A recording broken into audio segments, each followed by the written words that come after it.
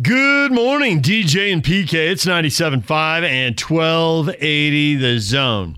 So PK's down at Pac-12 Media Day, and they run through all the coaches and a couple star players from each team, except he didn't get Arizona coach Jedd Fisch. Something came up. There was a conflict. They had to hustle him away to do something else, and he was just about to do radio with PK, and he said, but I'll get you.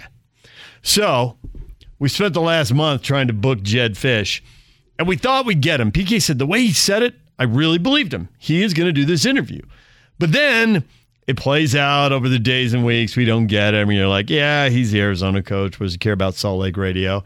And then Yak gets, was it an email or a call, Yak? It was an email. He gets the email. Jedd's available. Jedd Fisch, Arizona football coach, coming up later today in the show. Perfect, because obviously Arizona in the South will play Utah. But they also have the season opener with BYU. So we'll talk with him. Interesting guy. He's coached all over the country, both coasts, every corner of the country, the whole bit. Finally gets a shot here as a head coach. He's been in the pro ranks. He's been with the Rams. He's been with the Patriots. And he went to the same high school as PK's sister. He's a Jersey guy. He's a talker. So we'll see how this goes with him. Coming up later this morning. Also coming up today, David Locke.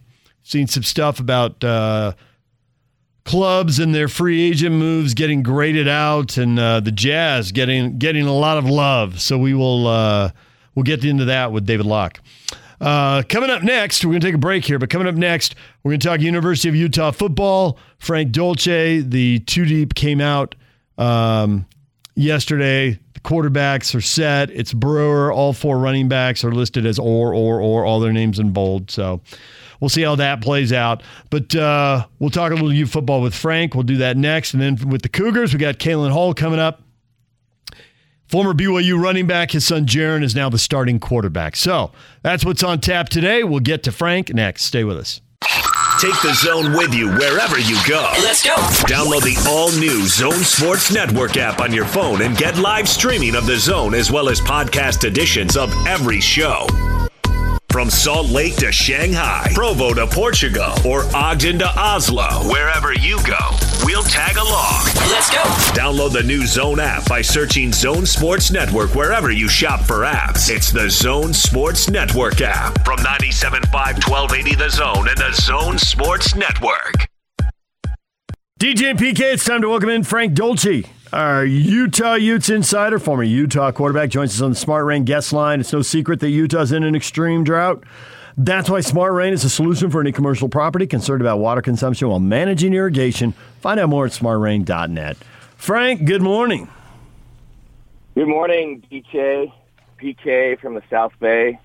Sup? Man, it's great to catch up with you guys again.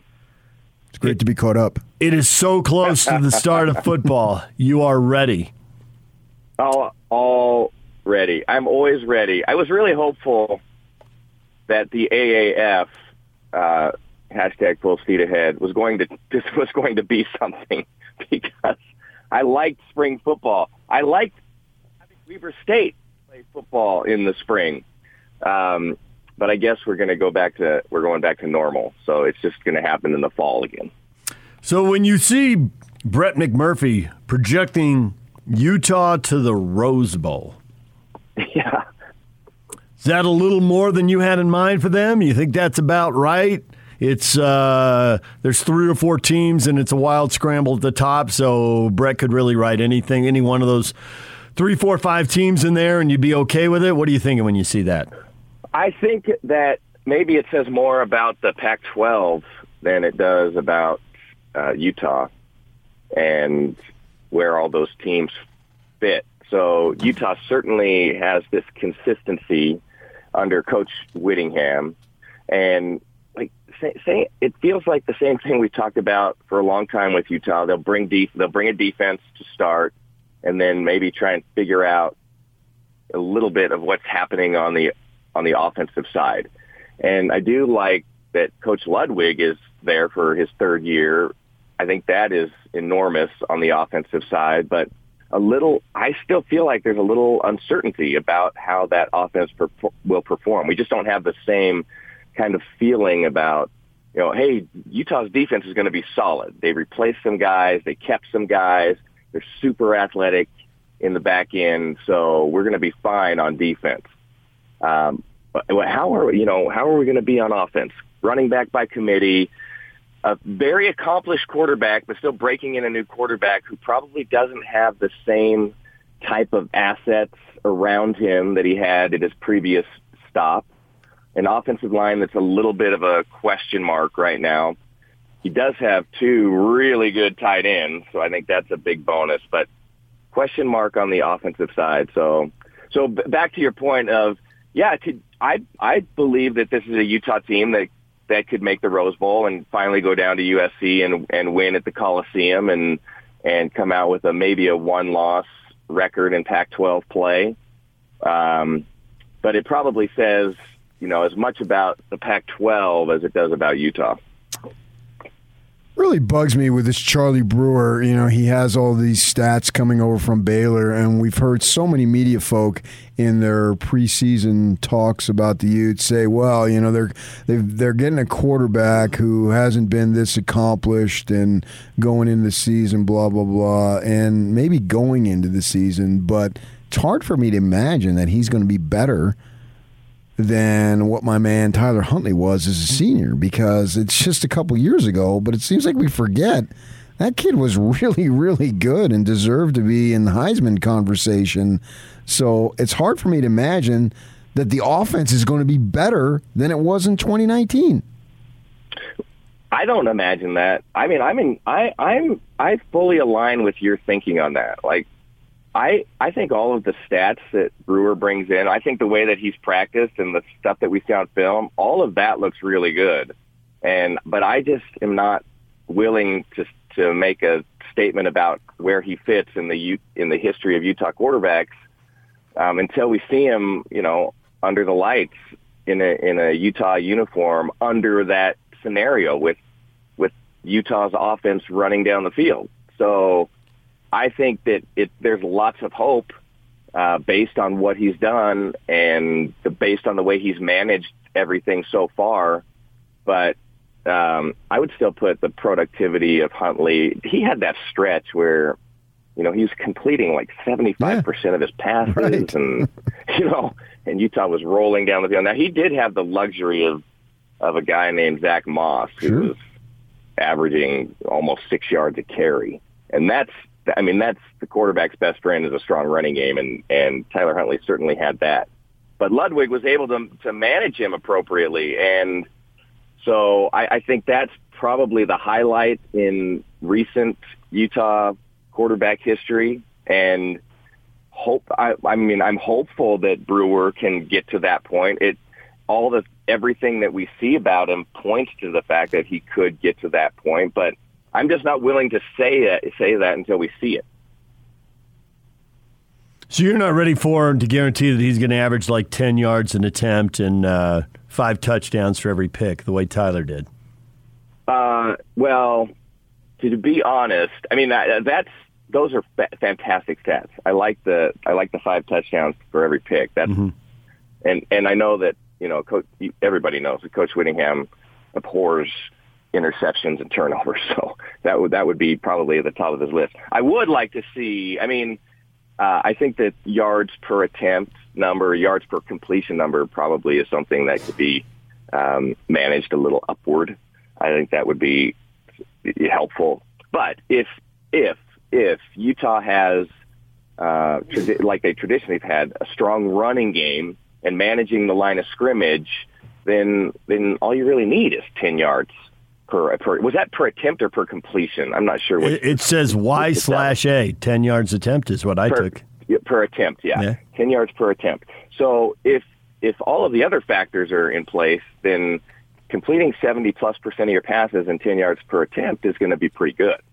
For sure. But we just have to see. Yeah, we'll just have to see if the running game develops the way that it has in the past.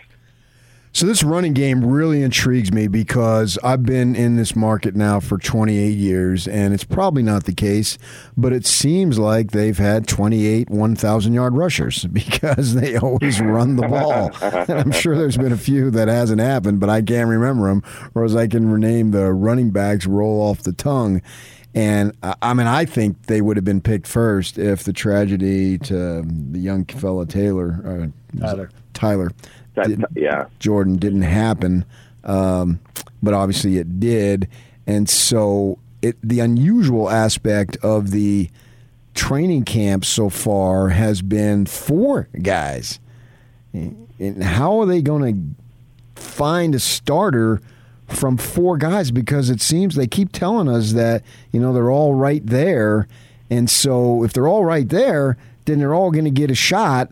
I would think, maybe not. And how's it going to be that they could go with 4 guys? Because you look at the tradition of the Utah running back position, it may start out as a competition. Even last year with Ty Jordan started out as a competition, but by the second or third game, there was no longer a competition. It was his job, and it was going to be his job for the next 3 years until he went off to the NFL.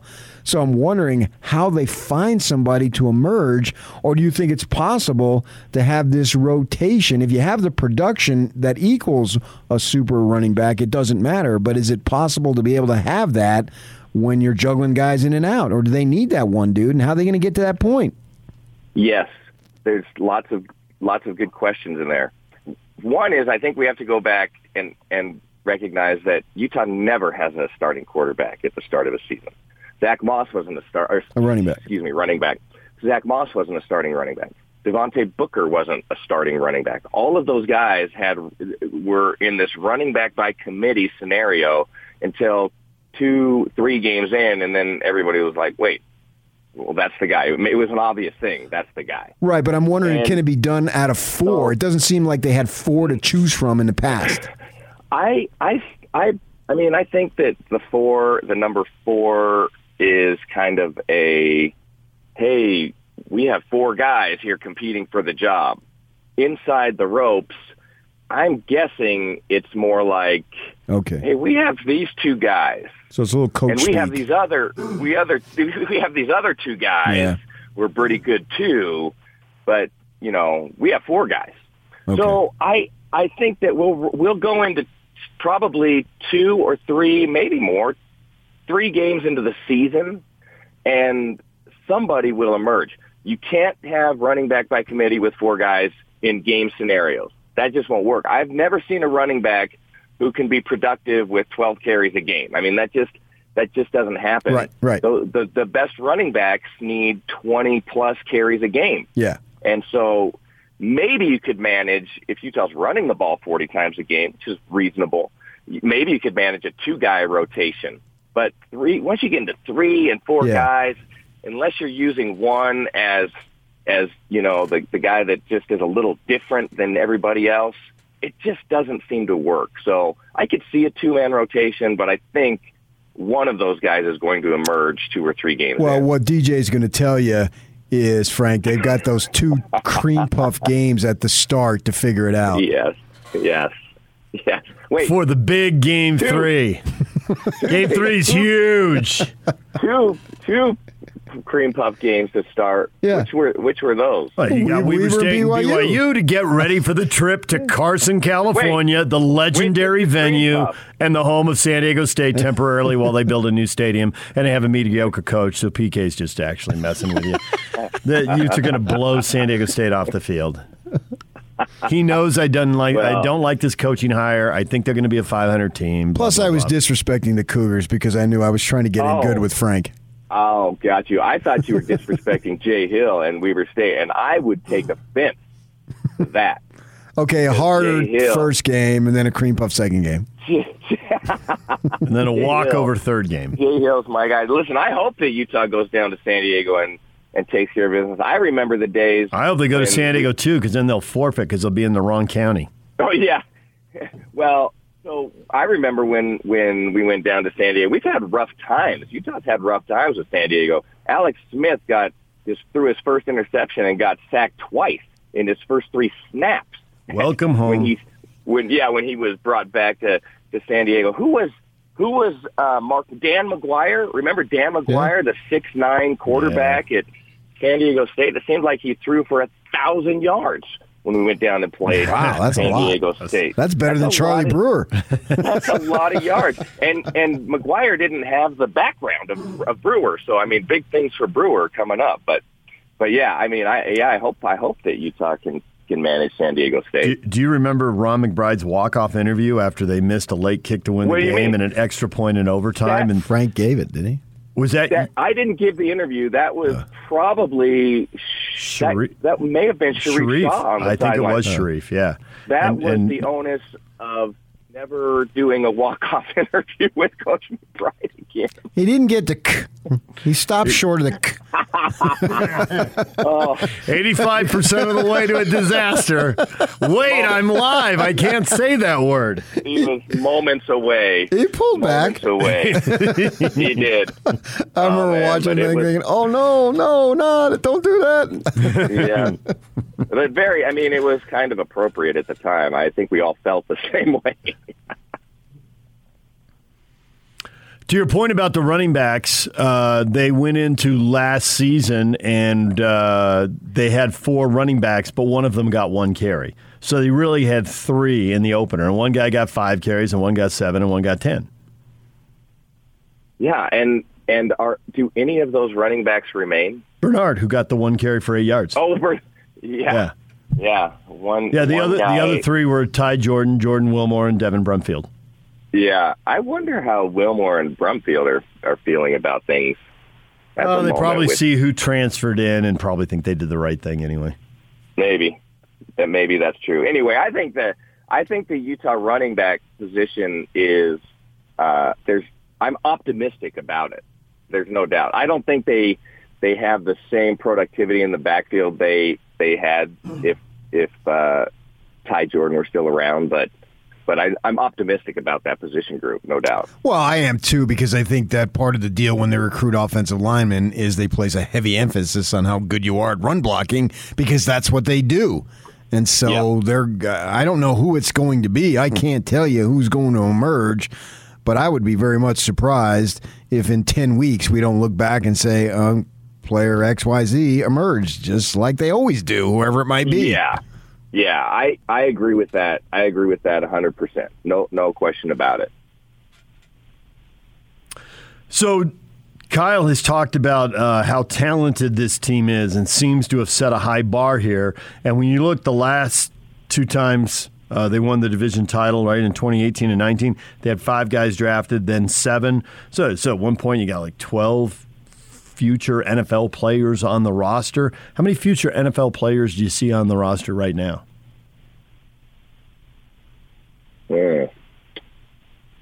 I think there you have Keithy on the offensive side. He's a guy that I think has that potential. You probably have. I'd like to see. Potential in the defensive backfield, you have that, but it's the same thing that we were talking about earlier. It's just potential right now. There's probably 2 guys on the defensive line that have that potential. So conservatively, I would say that Utah has 3 really solid prospects going into the season. I'm on the fence about Britton Covey, because I think that in the right scenario, he has a shot, but he just has to be in the right situation. He's not a universal type of talent. So he has to go to New England. So he has to go to New England. He has to go to. I think that New England, like Seattle, is kind of a fit. He doesn't fit with the Raiders. Maybe with the Bucks, because Tom Brady knows how to use that type of position. If Tom, who's older, Tom Brady or Britton Covey? Is that the running thing right now? Yeah.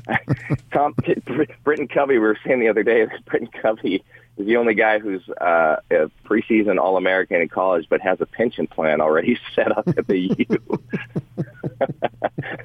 So, but I'm excited to see Covey, man. He looks just as energetic as ever, ready to go. So anyway, I think three guys, I think, that are super solid NFL prospects, and I'm on the fence about Britton Covey, depending if he gets a shot at the right place. And other guys I think will emerge, and I'm specifically looking at the defensive backfield because I think there's a lot of talent back there. Yeah, and obviously Devin Lloyd is going to just waltz into the NFL. I mean, that guy screams NFL talent just looking at him. He's darn good. Yeah, he really is. Darn good. Yeah, he's going to have a massive season. He might be a first-team All-American. That wouldn't surprise me in the AP selection. Yeah. We heard this news this week of this alliance. I don't know what degree you've been following it, but I listened to the whole thing the other day, and I put myself on mute so they couldn't hear me, but I'm screaming at the thing as I'm listening because they sent out a thing that a link is what I'm looking for to be able to do it. So I did it, and I'm screaming at it. What is this? And then a day later, we hear that SC and LSU announce a series to be played or a game to be played in Vegas. And that's outside of this big alliance. I just can't figure out what in the world this alliance is going to do. And specifically, what do you think is in the best interest of the Pac-12? Because ultimately, that's what we care about.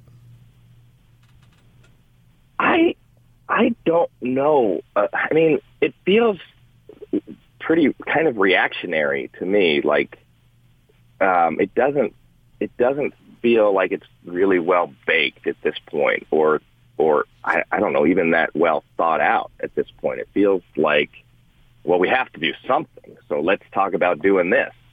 I don't know.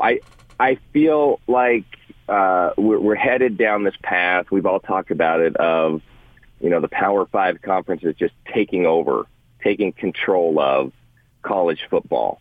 And this feels like the next step in that happening and kind of leaving everybody else to fend for themselves. And so I would say that, and this alliance thing is a reactionary move. I would be shocked if they're not in conversations with the SEC about how all of it, an alliance, the SEC expansion, about how all of it works together to keep the power players at the top, and then just let everybody else kind of do what they can do to maintain college football. So for the Pac-12, what's in the best interest of the Pac-12 to survive is just to be kind of to remain attached to all the other Power 5 conference. That's in their best interest, is to stay attached.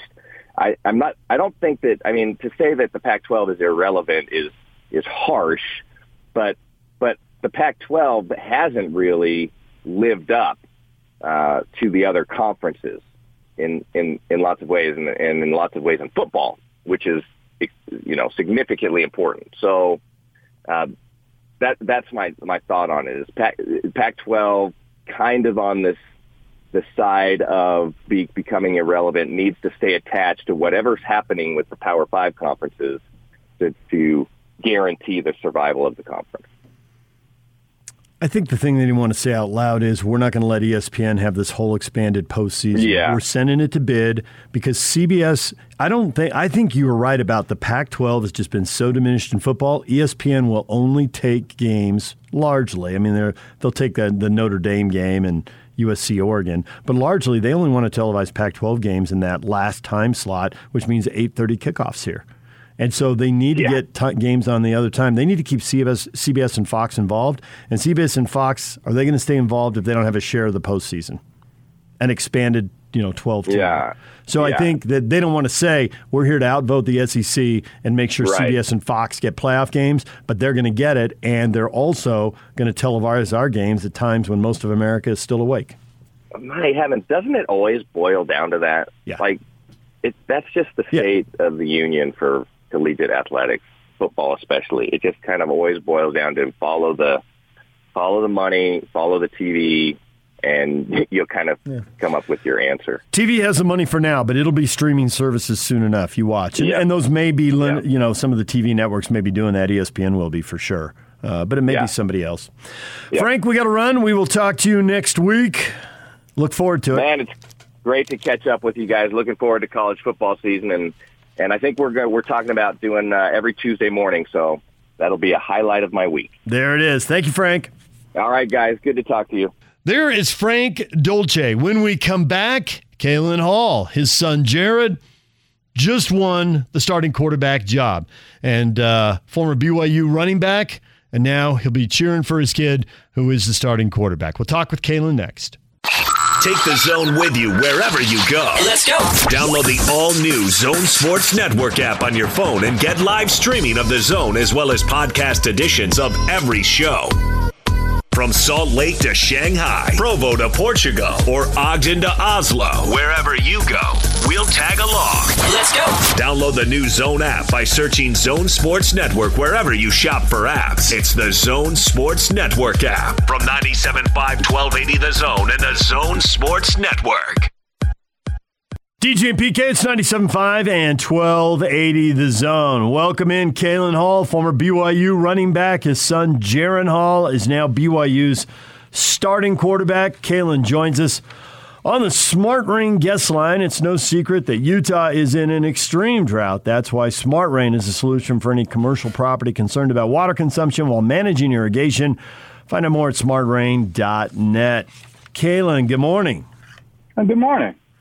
Kalen, before we jump in too deep here into your son and current things, I'm just curious, when you played, did you ever have anything negative to say about pretty boy quarterbacks? No, because I always aspired to be one, so I was jealous. Therefore, I always looked up to our quarterback. So I love the quarterback position, and we had some great ones when I played. They were all great guys, and so it was easy for me to rally around them. So, no, I did not. One of the things that jumped out at me when I listened to the coaches and particularly Jalen speak, he's talking about how he'd been there for 4 years, and this is his fourth year. And I think that we forget that he's been in the program, and Aaron Roderick has been there most of this time, that he's been in the program this long. And it reminds me what Robbie Bosco told me years ago, that when they had the assembly line of quarterbacks, it was – you come on campus, you probably redshirt, you back up for a couple years, and then you're ready to go. And we know there was a run there when those guys, when they got their chance, they hit the ground running. As far as Jalen being in the program this long, how much do you think that he is ready? Because even though he doesn't have a ton of experience, he's been around for a good while. Yeah, Jaren has been in the program. This is his fourth year. And from my personal opinion, it definitely helps because you're familiar with the coaches, you're familiar with the system, you're familiar with your surroundings, and you're just comfortable with all things BYU football. Therefore, you don't have to deal with the stresses of learning a system. You only are in the position to where you're applying the processes that you've been put in place for X amount of years, and it makes the whole movement of being the guy a lot easier. And so, yeah, I would have to agree with Robbie. In today's era, everyone's concerned about right now instant gratification, whereas sometimes it's okay to wait. Sometimes it's okay to sit and watch. Aaron Rodgers had to sit and watch behind Brett Favre for a couple of years. And, he turned out to be a pretty good quarterback. So, Kalen Hall joining us. And I'm curious with Jaren, how much of an advantage is it to have a dad who played high-level football and to get that coaching when they're young? And how much is all of that overblown? How did it work out for you and Jaren as he progressed? I think it really depends on, how much information and knowledge that player has, because not every player is a good coach. And sometimes it's not good to coach your sons. But I will honestly say that since Jaren was 8 years old, I was his coach. And I kind of prided myself in knowing a little bit about the game. And I also took Jaren to people who were more informed at the position than I was. I always thought that, coming to BYU, I came to BYU because it was a pass-first offense when I was a power I back, because I always wanted to, I wanted to expand, my skill set. Therefore, when my son was growing up, I noticed very early on that, he had some natural talents and gifts throwing balls in general. Started off with a baseball. And I love Peyton Manning. So the first jersey that Jaron wore was number 18, was Peyton Manning's jersey, because I always loved the fact that, Peyton could process and disseminate information quickly. And he often gave the ball to multiple receivers. He dispersed the ball according to who was open. And, he was a quick study. And, I was very intrigued with that because, I was a analytical thinker, and I always thought about the game, 2-3 plays ahead. And I got into coaching because, I just love the ins and outs of football. So to be a dad who has a little bit of knowledge, that has a good relationship with your kid, I think is very helpful. I mean, if you go by it the right way. So, yeah, I think there's some pluses and minuses to that equation. So one of the knocks on was a couple years ago is he had the injuries, and I'm of the Aaron Roderick school that he's not injury prone. At least he hasn't shown it, because it's not where you're getting hit and a routine play. They were the concussion deal. What are your thoughts as far as him and the injuries being able to make sure that he's healthy? Because in order to play, obviously you got to be out on the field. Yeah, I agree with Aaron. There were some fluke plays that took place, some bad luck. Jaron's played football for an awful lot of years. He's never been injury prone. But what I will say is this, the more information you're able to accumulate and the more football IQ you acquire, the quicker things are processed, the quicker the ball gets out, the better choices and decisions you make on the field. But you're going to play football. You're going to be instinctive. And so I'm not concerned about that whatsoever. A lot of people made a lot to do about that because that's the only thing that a lot of folks have to conversate about, right. Considering the body of work and the timeline that he's had on the field. So, no, it's a non-issue in my son's eyes. It's a non-issue in the coaching staff's eyes, and it's definitely a non-issue in my eye. I've been there. I've played. I've had concussions in the past. I've had a couple of over 30 years of playing football. It's just a process that unfortunately happens sometime, but you can't really put yourself into a position where you need to worry about it. So, Kalen Hall joining us, former BYU running back, father of BYU starting quarterback, Jaron Hall. You say that doesn't concern you. You are a dad, and you do know a lot about football. So what does concern you? Honestly, really there's not a lot that concerns me because at the end of the day, things are going to happen the way they're going to happen. Either you put the time in and you put that time and apply it to practical applications of things that are going to help you to be successful. And if you don't put the time in and you don't execute, then you're not going to be successful. So, I'm a black and white guy when it comes to success or failure because at the end of the day, you can only do so much. And for me, and it's kind of the same thing I told Jaron. I said, I've always had faith and confidence in you because this is a process that we've always talked about since you're 8 years old. It's not like we're surprised that you're in the position that you're in. It's the process of allowing things to work out the way ultimately they were supposed to work out. We're a faith-driven family. And if things are supposed to work out the way they have, then, hey, that's what they're supposed to do. And if they're not, then we're going to be okay with whatever comes out of this journey that we're on. Jaron's worked extremely hard. His teammates have worked extremely hard. There's some phenomenal individuals that are in that quarterback room with him. I love those kids. They're all just magnificent young men. But at the end of the day, you can't concern yourselves about worrying about things that are negative. My mindset is always about being positive, about moving forward, about putting your best foot forward, and then being okay at whatever those results may be. So he's a Utah County kid, and obviously you being his father played at BYU. When he was growing up, we hear a lot of these kids who just dream of playing in the stadium and being the quarterback if that's what they should play, if their position. Was that your son's situation? Did he dream of being a BYU football player and being the starting quarterback? Yeah, absolutely. First and foremost, it started with his mother and I. We both participated in extracurricular activities at BYU. Then it went on to his older brother, KJ, who was a phenomenal athlete there. And it was always from my knowledge that he always wanted to be at BYU. And it's about our core principles as people, is the foundation of what BYU is all about. That's who my son is. He is a BYU guy. Sometimes you hear, well, this kid is a BYU kid. Jaren's always been a BYU kid. And for me personally, it's good for some, it's not so good for others. But for Jaren, he's always been a BYU kid. He's always had dreams of playing and participating and going and attending BYU. And that's just something that, was bred in him from a very young age. And he took it and he ran with it. And so he's the fourth kid that we have now at BYU.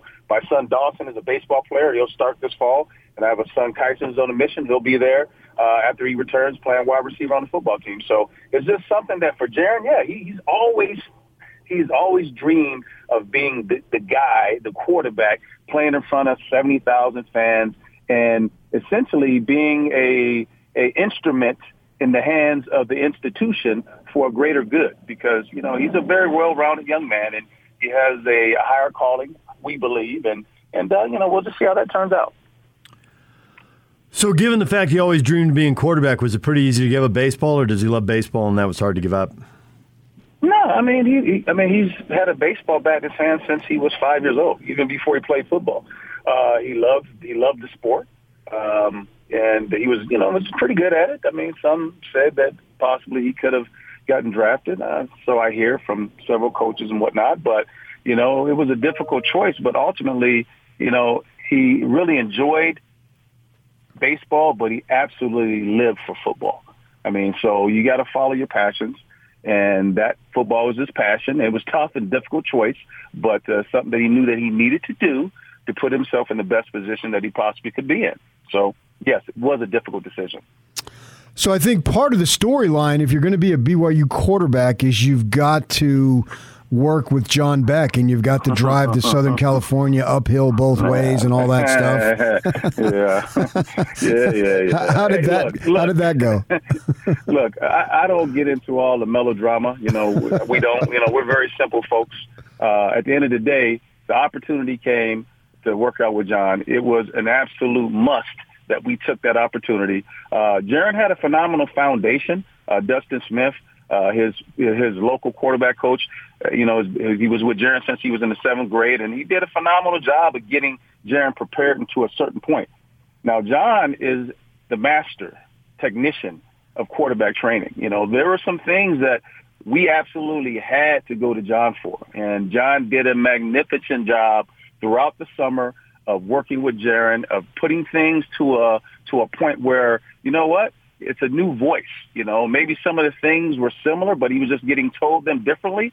But, man, John did a magnificent job, and he put Jaren into a position where, his mechanics have been honed in. His torque ratio has increased. His velocity and the ball flight off of his hands just started shooting out of his hands. And, he always had a strong arm, but, man, accuracy has been honed in. So, you know what? We took flights back and forth to California. We invested in Jaren, and, we weren't driving nowhere. That's crazy, man. I'm not, Jaren, to tell you, I didn't go to any of them. Actually, I didn't even go with him. But, his wife went out a couple of times, and Byron Rex and Isaac Rex were very good to Jaren, and he stayed with the Rex family. But it was a must, and he's going to continue to do that. He's going to continue to work with John. John's a great guy. No promises are ever made. At the end of the day, the only thing that you can promise is hard work and a process to see if things work out the way you want them to. So do you want that to be brought up on every broadcast all year long? Will that make you happy? Nah. You know what? Again, at the end of the day, what I want to see after every broadcast, BYU wins the football game. That's what I want to see. All that other stuff, just us. I don't get into it, and Jaren doesn't get into it. He just wants to work, and he wants to be successful, and he wants the team to win first, and everything else will work out the way it's supposed to. So because he is a phenomenal athlete, that means he can run too, obviously, and he can also throw. I think we just got Ralph sent us a text that you and your son, the only father-son to KJ was rushing for over 1,000 or 100 yards in a game, and so with Jaren having that ability, how much do you think that he's going to be able to use that? Because BYU wants to get the ball downfield through the air, but yet Kalen can obviously move on his feet. Yeah. So Jaren has always been a pass-first quarterback, although he's people have said, he's a dual-threat guy, and, he can run, he's an athlete, so forth and so on. But, look, from the time he was 8 years old, he's always passed first and ran second. And nothing's going to change. He will use his legs when he needs to. I mean, make no mistake about it. Jaren, he can run. Now, he can, defenses get a little too tight. They blitz a little too much and they miss and he slips a tackle. Rather than going 10-15, he's going to take it 65-70. I mean, he can run. But at the end of the day, the options are always to distribute the ball to the talent that you have around you. And that's always going to be who he is as a quarterback. He's got to make sure his guys get the ball in positions to where they can be successful, execute the game plan the way it needs to be executed. But bear in mind, if he needs to get up out of there, he's going to have to get up out of there and run. And he has no problem with that. So Peyton Manning was your guy. Was Peyton Manning his guy, or did he have his own guy? No, he's, honestly, his guy has always been Russell Wilson, because of a lot of the similarities that they have. He's always been a fan of, Russell Williams' work ethic, his principles as a faith-driven man, even though he's a mega celebrity, but he's always, kept Christ first in all of his conversations with anyone. That's always been like a draw for Jaren, and the fact that, he's just a lights-out all-pro quarterback that has overcome some adversities, based on what people have perceived about Russell. And, that whole it embodies who Jaren is. He looks at Russell and a lot of things he's accomplished and the things he's gone through, and he's like, you know what, that's a similar track that I've been on in my life. So Russell is his guy. So how are you going to be in the stands? You going to be nervous? I don't know. Who's to say? Sometimes you're nervous, sometimes you're not. My wife will be nervous, Holly will be, but for me, again, I don't know. It's crazy. Like I told Jared, I was like, son, I'm not nervous about like the quarterback situation. I'm not nervous about the competition. I'm not nervous about the season. I mean, because for me, man, I've always known that you're going to be where you're at today. I mean, it's a confidence that I've had because I've seen his success. I've seen him, and I've seen his hard work, man. A lot of people don't see the things that this young man does, and I see his humility and the fact that, he puts the Lord first always. And he's just a good kid, and I know there's some good things that are going to come for him here at BYU and for this program. And, I just look forward for the successes for all the young men. So a lot of things have changed since you played. Also, some things haven't. But one thing that's definitely changed is the whole name, image, and likeness thing. Have you given any advice on that?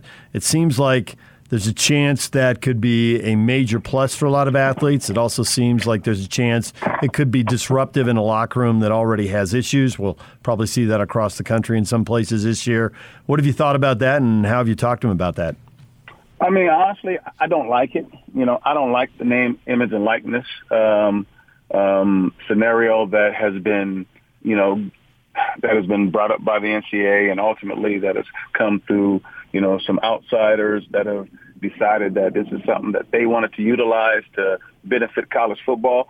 But being that it's there, I think that it just needs to be, you just need to be careful about it, because at the end of the day, football is a team sport. And, why are the guys that are protecting the quarterback not being benefited as much as the quarterback or the running back or the receivers? I mean, and in a lot of places, the quarterback is always well revered, but, there's 11 guys on the field, always. And I believe that Kalani's done a magnificent job of Ohana X and putting, more to life to help and to benefit the sum of the all, which is, all 123 players, with that Built Bar endorsement that they got. That's just awesome. Who does that? And it's genuine and authentic for BYU. And I just told Jaren, actually, I didn't even need to tell Jaren. Jaren was the type of guy, he's just like, Dad, Can you take care of that NIL stuff? I need to worry about football, and, some things are going to come. That'll be great. But at the end of the day, we need to win football games, and my brothers and I need to be able to be comfortable in our locker room and know that, we got each other's back, because monetary things sometimes can come between human natures, right? And it could be something, to your point, that can be a distraction in the locker room. And I guarantee it's going to be a distraction. You got more young people thinking about their endorsement deals and not enough putting time into the game, preparation, the extra work, and all the little integral details that it takes to be a team and a unit. But I could say this, those young men over at BYU, I think they've gone by it the right way. They've got they have an exceptional good chemistry going. And this NIL thing has not affected those young people over there, at least from the little bit that I've heard and what I've seen. And, I got several nephews on the team, and, I talk to the boys. And so they got a really good vibe over there. So, I guess it's a good thing on one level. But, again, I think it can get really out of hand. But BYU's done an amazing job of processing the young people to the point where they're keeping them focused on the right things. And now bear in mind, Jaren's got some things that are going to be coming out, just because it is what it is. I mean, he's a charismatic young person, and, folks want to, utilize some of his talents and skill sets. But, in large part, I'm not a huge fan, but, you got to go with what's going on right now, right? So. Well, Kalen, we appreciate a few minutes. Thanks for coming on, and good luck to your family and Jaren as the season unfolds. Thank you very much. Appreciate you guys, and you guys have a blessed day. There's Kalen Hall, former BYU running back. When we come back, what is trending? All the headlines. Stay with us. Your day has just begun. Yeah! But for DJ and PK, they're just hitting their stride. It's time for all your headlines from the night in sports as DJ and PK tell you what's trending. Are you ready? On 97.5, 1280 The Zone and The Zone Sports Network. Yeah! Hashtag college football. Biggest thing is we got to focus on ourselves, and that's what we talked about finishing. Doesn't matter who the opponent is, just trying to play the best game we can play. We're not going to always have the best hand. These first two games, we're probably not going to have the best hand, but the only chance we have to win is to go out there and play our best. And so with 2 games in 5 days is going to be pretty challenging on our guys. That transition between the Saturday-Thursday game, we've kind of thought it out as a coaching staff and try to do as much as we can to stay fresh for Thursday. But we're going to go in there and compete. That's Demario Warren talking about his Southern Utah Thunderbirds. They open the season week 0. That's this Saturday. At San Jose State, and then they turn around and play Thursday night against Arizona State. Your Sun Devils opening up right after the Utah-Weber State game on the Pac-12 Network. 2 games, 5 days. He was on with Hans and Scotty. Those are tall tasks, PK. It's easy to see a Big Sky team coming out of those games 0-2. No, I don't care about 0-2. There better be at least 1-1. They can do whatever they want Saturday. But Thursday, those Devils better win. Well, they got the advantage in consistency of coaching. We drop guys like flies down where I come from. Left and right. And up the middle. That's where the strength of your team is, Week 0 football. If you're looking for some college football to watch tomorrow, Nebraska and Illinois play at 11 a.m. on Fox. UConn and Fresno State at noon on the CBS Sports Network. Hawaii and UCLA at 1:30 on ABC. And UTEP and New Mexico State, 7:30 on Flow Football. That's where you're going to find that game. We were talking about it yesterday, PK. Flow Football. Streaming. Southern Utah and San Jose State, 8 o'clock at night on the CBS Sports Network. Is that FOL or FLOW? No W, just FLO. So you got 3 Mountain West teams playing there if you want to track the Mountain West. I do. Thought you might. Knew you thought I might. Pac-12 will not pursue expansion, quote, at this time, the conference said Thursday. Any speculation they might add some Big 12 schools. Pac-12 Commissioner George Klavkov said stability was important to us. And there's nobody there who can give us money. I mean, stability. That was the part he thought, but didn't say out loud. Why do people speak the truth, man? These teams aren't worth nearly enough cash to do that. You know what they don't understand?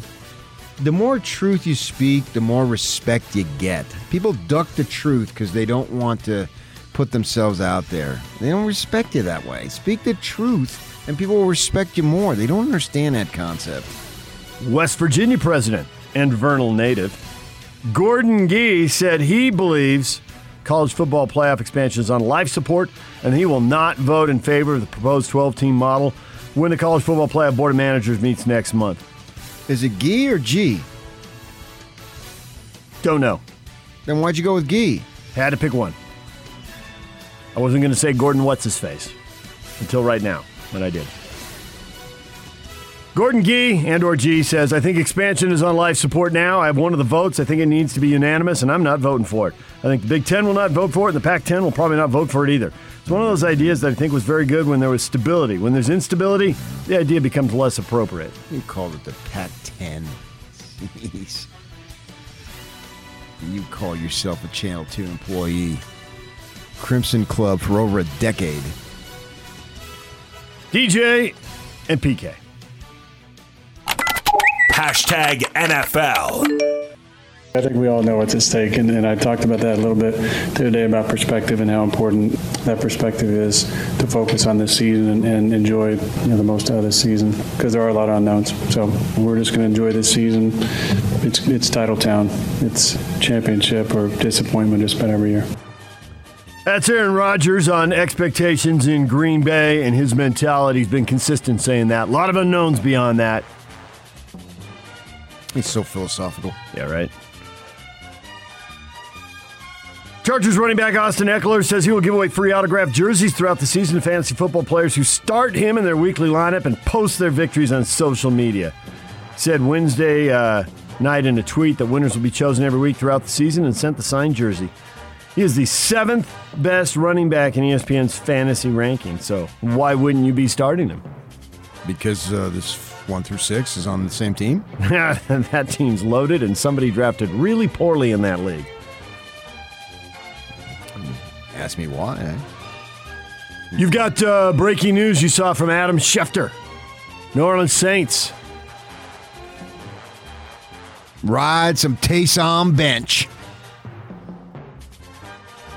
Winston is going to be starting for the New Orleans Saints. Saints players seen congratulating him. Other Saints players seen consoling an hysterical Taysom Hill, because he did not win the starting job. Sources told PK. Yeah, I just don't think he's a starting quarterback in the NFL. I know you don't want to. You're afraid you and Channel 2 people won't watch it, but I just don't see it, man. Sorry, I wish I did. He could start for the bottom half of the league. I mean, he started last year and was basically a 500 quarterback. There's plenty of quarterbacks who start in the league or 500 finding quarterbacks. the bright spot. Well, that's the truth. Channel 2, 10:30. But he's not going to start for a team that wants to go to the playoffs and wants to win in the playoffs, and that's what the Saints want to do. No team thought he was a starting quarterback in the NFL. That's true. I mean, nobody drafted him. And he never hit the open market. The Saints signed him, so. DJ and PK. Hashtag Major League Baseball. One of the best curveballs I ever saw. Oh, my goodness. Swung on and missed. He strikes him out. Gordon down. Not an easy question either with those three. 95 to strike him out. Back to Evans. And he got him. An immaculate inning. An immaculate inning, PK. 3 strikeouts on 9 pitches. And he did it for the third. That's Boston Red Sox ace Chris Sale. Doing it for the 3rd time in his career. He did it in the 3rd inning as Boston beat Minnesota 12-2. One of the best curveballs they've ever seen. Remember that. That's going to be a theme this morning. But would you rather... you know you liked it. I did. That's why I laughed. Would you rather have an immaculate inning or 3 outs on 3 pitches? I suppose you'd rather have 3 outs on 3 pitches? Of course, that'll never happen because then the third batter takes a pitch. Will not swing at the first pitch.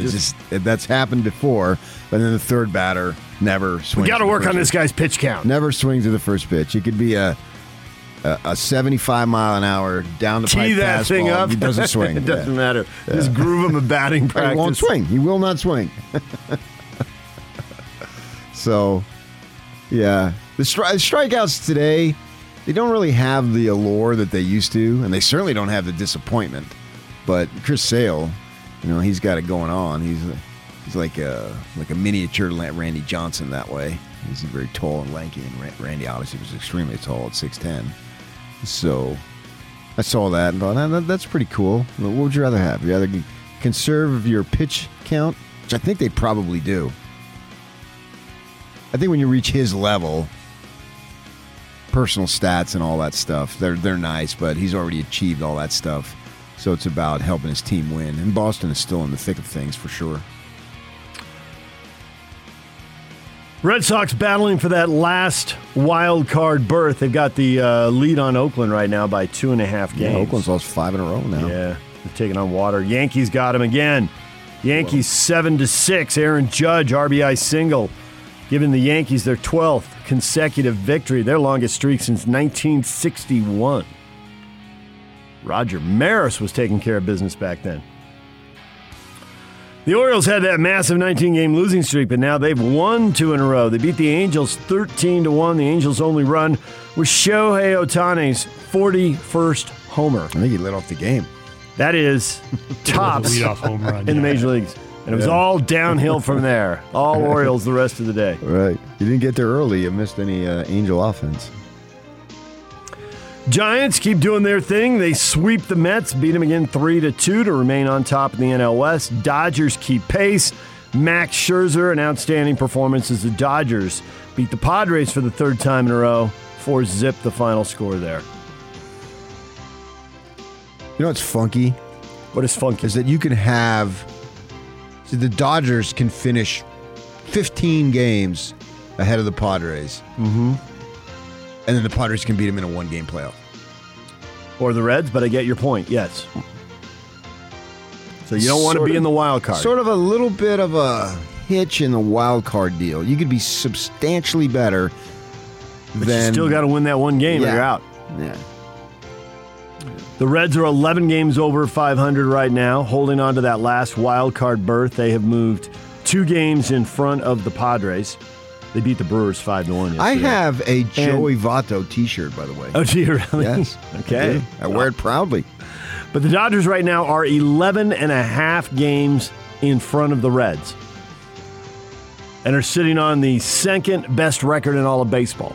But like you say, as things stand right now, their fate would rest on 1 game. Yeah, and it's going to be either them or the Giants. And your point holds. If the Dodgers catch the Giants, then the Giants' fate will rest on 1 game. So it is a little bit of the hitch. You feel better if it's something like it is in the American League, where right now the Yankees are 3 dogfight. The Yankees are 3 games in front of the Red Sox. If they meet, it's good enough. Well, yeah, they deserve it. But when you're 10 to 15 games in front of the next team, if you don't win, I think everybody would be like, that's not ideal. Right, but nevertheless. But that's what it is. We love our playoffs. We love our postseason These drama. are the rules we've chosen. So to speak, yes. Bees lost 7-6 to the Tacoma Rainiers. Teams will square off once again tonight at 8 o'clock. Steve Klauke on the call here on the Zone Sports Network. #RSL. RSL in Vancouver Sunday night against the Whitecaps. They beat them at home 3-1. Although that game was much closer than it appeared. They scored twice in stoppage time. And then they blasted them 4-0. So they beat them twice. 3rd and final meeting. They'll be in Vancouver. Vancouver's been on the road for more than a year. Jeez. I mean, had to go to the tournament in Orlando. They were down there for a month. Yeah, and then CONCACAF. You went down to six games at the end of last season in then Portland. They went over to Monte Carlo. You're making all that up.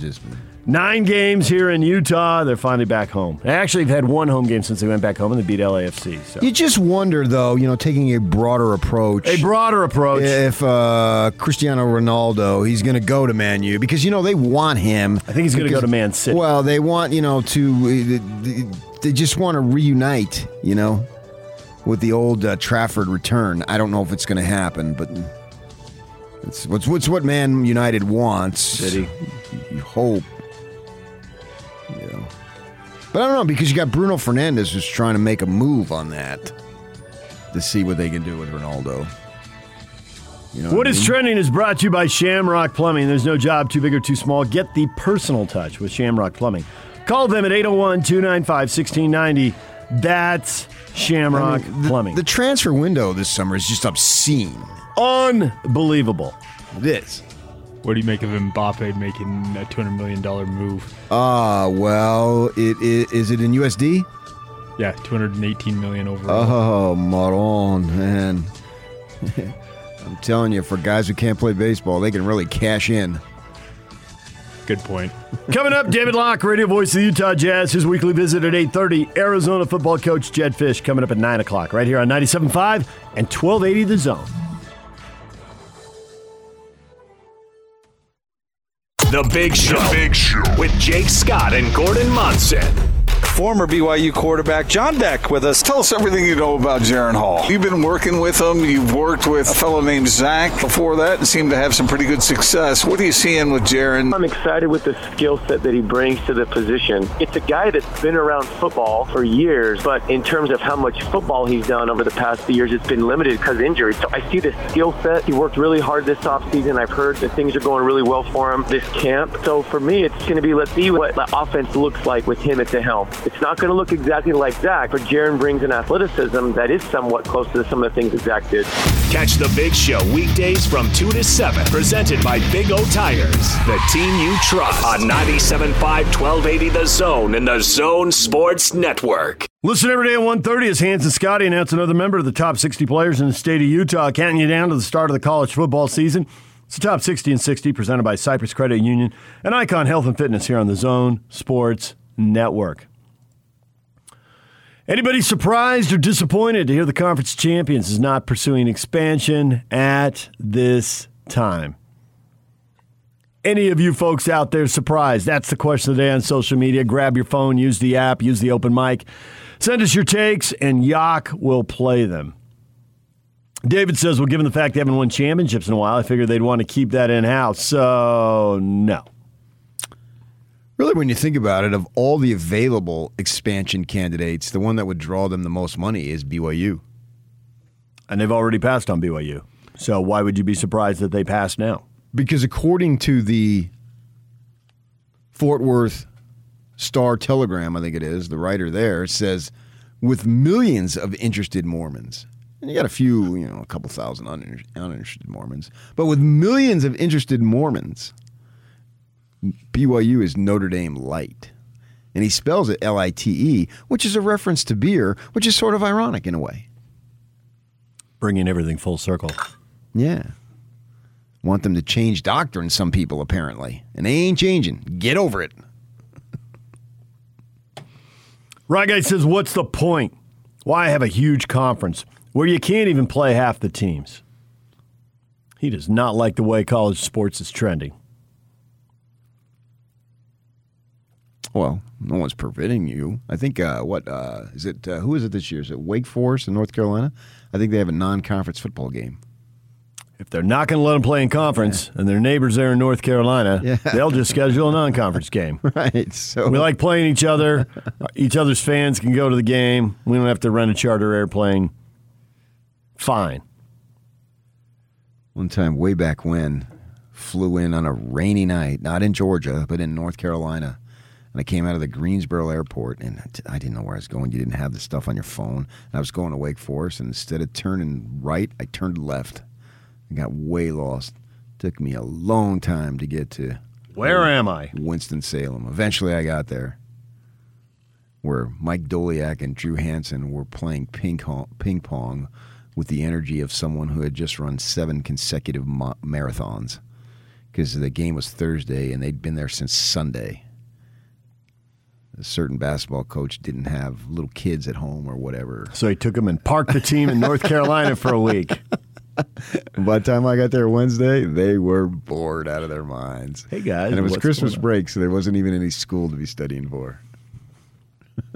Ouch. Scott says it's no surprise at all. It's the Pac-12. What did you expect? What does that mean? I think he views them as a league that isn't very aggressive, and he's heard them talk before about how they want the academics to match up, and for them to expand, it's going to have to be a really glamorous move. Colorado and Utah were glamorous moves?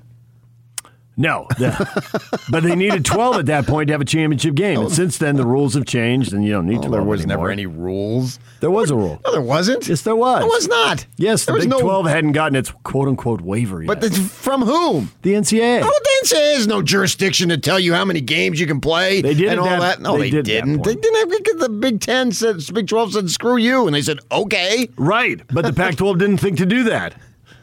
I can say they're not aggressive. They were the most aggressive. They're the ones who went after Texas and Oklahoma. The SEC just stole the idea a decade later. They were extremely aggressive. You can criticize Larry Scott for whatever you want, but aggressiveness? That guy, he was aggressive big time, thinking that we're going to do that. That would have been a home run with the bases loaded. A grand slam. So they were extremely aggressive. Austin says with the alliance that was just formed with the ACC and the Big Ten, there is no need to expand.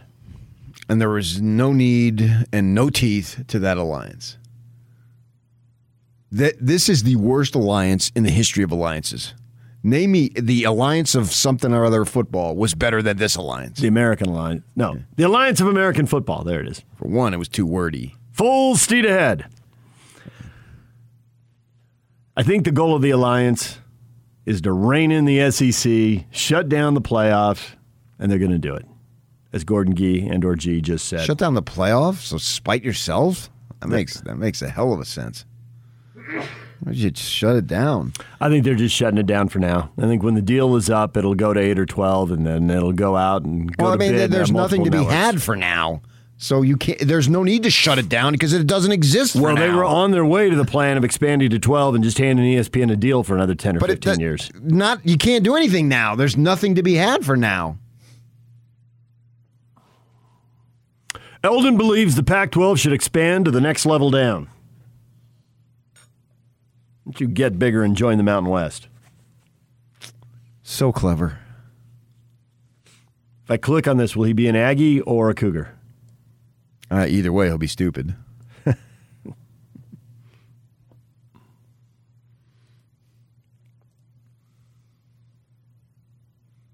Michael says, I'm not really surprised no one left in the Big 12 is worth it. BYU, are we still talking about how they don't fit? That's been talked about for 10 years. How do they not fit? We've talked about it for 10 years. Good grief. How do they not fit? Actually, they're the perfect fit. There's not a school more geographically aligned than BYU. They are the perfect fit. San Diego State. No, you might as well go Northridge then. You're just trying to hurt me. Bringing the Matadome into the Pac-12.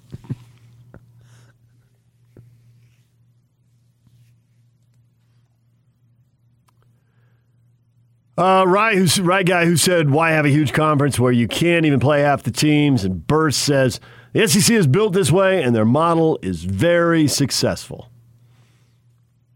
Say that again. The SEC is built this way and their model is very successful. So make a 14-team league. Make a 16-team league. Don't worry that you're not playing all the teams all the time.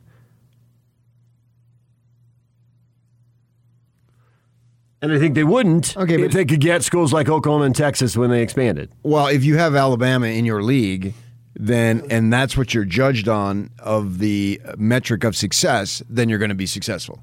So you could put Alabama in the Big Sky. And if you're judged by getting to the top and winning it, if that's what equals success, then you're successful.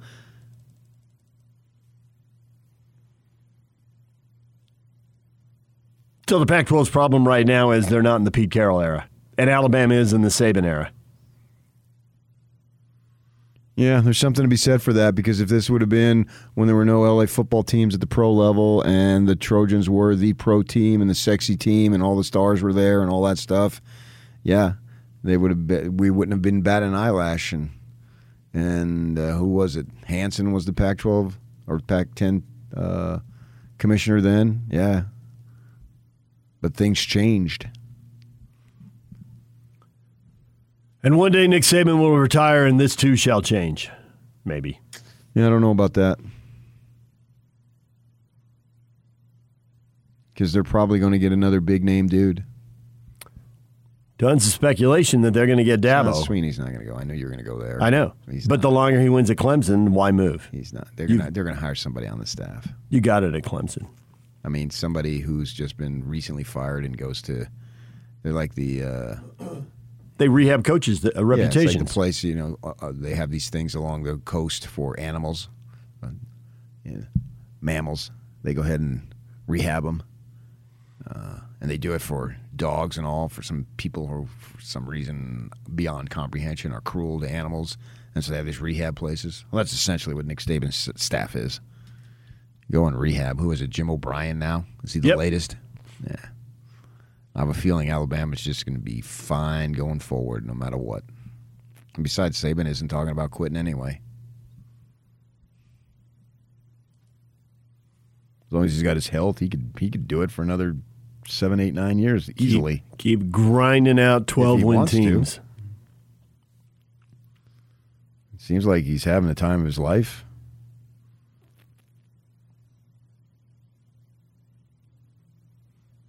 So the Pac-12 needs USC or Oregon to go on an awesome run. It doesn't matter who it is. I don't know why you single those two. Well, they seem like the two most likely to do it.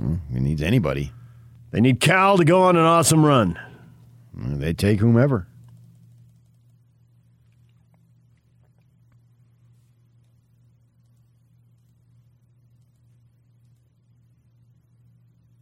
So they're not expanding now. They're not expanding anytime soon. Do you see them ever expanding? Yes. Only to replace somebody who's left? Well, because I don't know that they will be in a position of consistency as they are now with the 12, because I believe there's a potential for it to be morphed into something completely different. I believe that potential is out there. You're right. So whether it's through expansion or like the Big 12, they have to replace teams. Do, yeah. There will not be a Pac-12 10 years from now. What will there be? Take a guess. That's what I'm talking about. I think they're going to merge, and they're going to call it other things. And so a large clump of the teams will be together. But I mean, I think there needs to be a total revampage of college athletics. There's no need. The women's tennis team, which has 3 people from Germany and 2 from Croatia in Tucson, goes up to Seattle to play tennis. Why? So take your football and maybe some other sports. You can go a little broad-based, but have the rest of them be more geographically aligned. What difference does it make? There was a time they used to do that. Especially in the individual sports. But not anymore now. Where winning that individual title of women's tennis or whatever it might be. Golf. Wrestling. Golf is the easiest one. I don't know. They're all the same to me. They're all easy. And so have those. Doesn't matter where you're at. If you're good enough, you can succeed. So who cares? So why spend all this money having this unification? And now with the NIL, I get it. Academics are so important. I get it. I understand that. And keep preaching it. Meanwhile, people and kids are choosing to go where they can play. So the fans don't buy it, nor do they care. Stay eligible. It's up to you what you do with your academics. You 1972, somebody told you a chair can get into ASU. All right, I got into ASU. Look at me now. I'm fine. So who cares whether it's a chair or a table or a light stand? What difference does it make? The coach trying to win cares, because there's some players he wants that he thinks he could get, and then suddenly someone in admissions says you can't have them. And then they go to another school and they beat his team, and he's furious. That's what that is all about. And beyond that, it isn't much. Right. But that and is if what he it's all would have about. beat the team, he wouldn't have said it. But That's so true, he's sure. whining because Right. he lost. So and so now blame the admissions, blame the referees. We are a society of victims. Everybody wants to be a victim. So academics is up to the individual, what he or she wants to do with it. So I think we need to get past that and separate the two, because we're sort of going down that road anyway. So go ahead and do with it. Separate football from everything else, even men's basketball.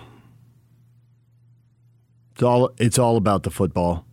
It's 85% of the money or something in these TV deals. It's about the football. And there's so few road games that it doesn't matter if your team has to travel a long way, because you just don't travel that much. Yeah, it's a short amount of time, too. You leave on Friday. Maybe you would leave Thursday night if it was the Hurricanes playing the Huskies of Washington or something. From Miami to Seattle. Yeah, so, under those circumstances, but largely intact of what you're saying. So I wonder if they'll just break off. The BYU seems to be functioning fine, and they don't have all their teams in one conference. There could be a lot more of that. So in that case, you're looking at 4, 8, or 9 team divisions, leagues, conferences, whatever you want to call them. Sure. And the question is, will Texas, Oklahoma, and Texas A&M be in the West with USC and Oregon and Washington and maybe 2 or 3 more teams? Or will most of the Pac-12 survive as the Western Division? Yeah. I don't understand why it wouldn't. I guess as they try to squeeze more teams out so that fewer teams get to divide the money. Depends on who you let in those other 3 leagues. And I'm sure those lists exist at ESPN and at the SEC offices. So are you going to have they've messed around 20 with this teams? I think it's more 4 of 8 or 4 of 9. I think 40 at the most, but maybe 32 or 36. There's no way UC Los Angeles is going to be left out. It's just not happening. So you could have if you had 8 teams. Oh, you're just arbitrarily choosing numbers. Well, I think that's where it's going for all the reasons you bring up. Hence, you don't know. I get it. Nobody knows. Right, I know. It's everybody's opinion. But when you speak, you're the award winner and all this stuff, so people think you know what you're talking about, but you're just making it up. The worst case scenarios for Ute fans getting squeezed out: USC, UCLA, Oregon, Washington, Texas, Texas A&M, Oklahoma. That's 7 teams in the West. You're just randomly picking teams. They're not random. Those are teams that have the most money and the biggest brands, and they got room for 1 or 2 more teams. According to you. Yeah. But you're acting like there's some shred of truth or fact to this. You're just making it up. Not just me. It's not just me. Who is it? It's been written out there by plenty of people. Oh, great. So we got one guy who just decides to write something. Yeah. That's fact. It's written out there. Great. It's written out there. It's not exactly the Bible here. Absolutely not. Or in your case, the other one. That's not going to happen. Stuff can change in a decade. Oh, there'll be 5 trillion lawsuits and this and that. Yeah, believe me. You'll be pushing up daisies, as Ralphie said. You said in 10 years from now. You said in 10 years it wasn't going to exist. So now you're going daisies and long from now. You're trying to get me in a contradiction. I give you credit, but you're failing miserably. At no point did I say any of these 12 teams would be left out. You said in 10 years the Pac-12 won't exist. I did not say that. I said that it won't necessarily be called that, but the teams will be clumped together. Roll the tape. That's what I said. I think some will get left out.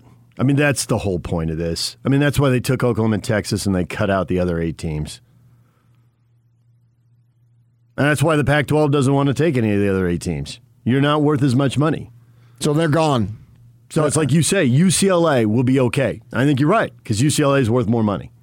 Oh, and I think the Arizonas will be fine. I think Colorado will be fine. I think Utah will be fine. Yeah. I mean, we make a big deal. Oh, we got to go play a game in Texas because there's all these recruits in Texas. We got to play one game every other year. TCU, we get to go. We'll take the recruits home. twice, and it's a big deal. Now, all of a sudden, Arizona cranks out quarterbacks like BYU used to do in the 70s and 80s, and you're out the door. It doesn't make any sense. Well, times have changed. Technology has changed. Like you said, games are on TV everywhere. And even 20 years ago, it wasn't like this.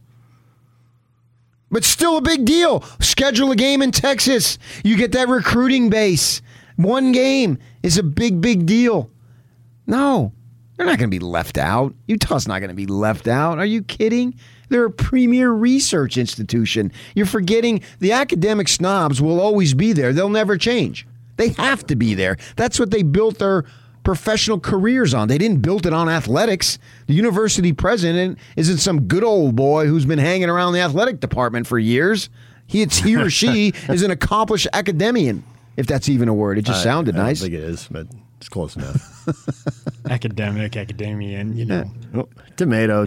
So they're always going to push that.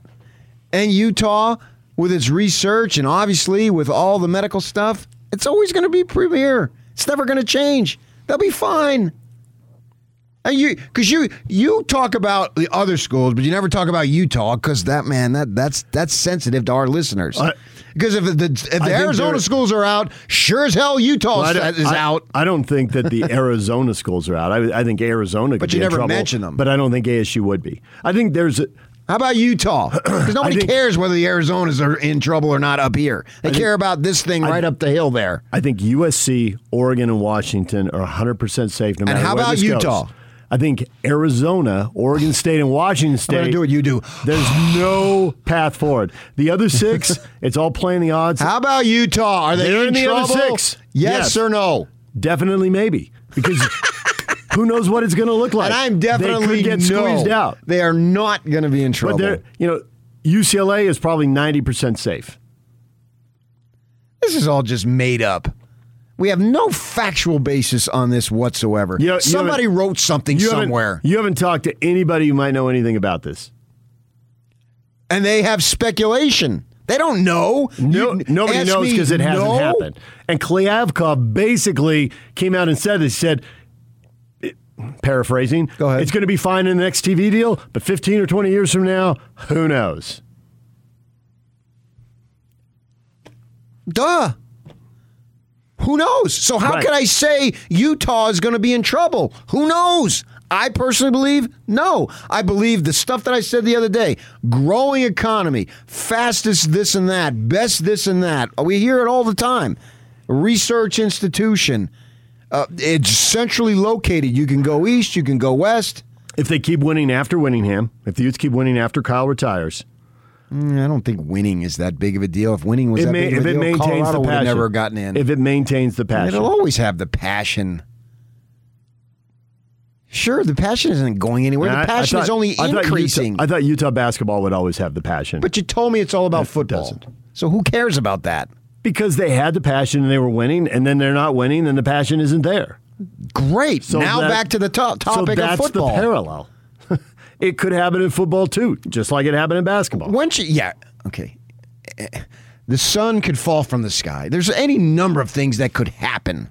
But what is going to happen? No. Utah football is here to stay. Maybe they don't win as much. When BYU went through 01 to 04, there was no loss of passion. In fact, the passion increased. The animosity, the negativity, the anger. You couldn't go anywhere without, at least for me, because I was covering for the Watchdog, no matter where I went, BYU fans were furious. We cashed in bonuses big time because people were furious and they wanted to come on the air and vent about that football program. That's we're approaching with the U. That's when Lisa became famous. That's what we're approaching with the U now. And I can't guarantee that they're going to win at the level that they have been for whatever. I can't guarantee anything. I can't guarantee I'll be alive Sunday. So how in the hell am I supposed to guarantee some football status of a program in 10 years? Not going to happen. I just believe, based on all the parameters right now, the University of Utah is going to be fine. Somebody, I don't know if it's the Pac-12 or Pac-13 or Pac-47, I don't know. But where they are and what they offer, what they have, it's just too valuable. I go back to the bathroom at Sun Devil Stadium and the Pac-12 officials saying we love having Utah in this conference. That's never going to change. That's only growing. It's not receding, it's growing. Utah is in a great spot. I happen to think they're in a better spot than the Arizonas.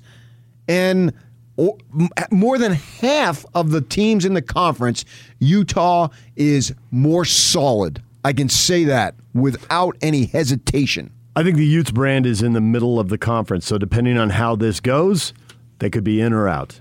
Because you're right, nobody knows. And I think ASU is pretty safe. I think Arizona could be in trouble. I don't know. I don't know what to say on that. I mean, that's your opinion. And ASU's sitting in the middle of a metropolitan area, and they will want those eyeballs on streaming or however we're watching games at that point. That's easy to make that leap to that conclusion. So, yes, I see where you're going with that. But Utah's right there, man. They are right in the middle. The fact that there's passion here and not the NFL could work in the Utes' favor big time if things start getting dicey. But the other thing that could work in their favor is what you said earlier, is that the people calling the shots are the academics. Right. The academians. Gotcha. And so they may struggle with the whole, wow, are we really going to go down to 32 teams and look like the NFL? Yeah, Maybe we stay at 40. Right. You know? And at that point, Utah's the kind of program that might really benefit from a decision like that. They will. Right. If it comes to, if you combine academics and athletics, Utah, I think they're third or fourth in the conference. I don't know that I give University of Washington an advantage over them. Yeah, they'll never cut out Seattle. They'll always want the eyeballs that come with it. I agree. But I think they're right there with them. USC, and that's a pretty high level. USC, Oregon, Washington, and then in the next group, UCLA, Utah.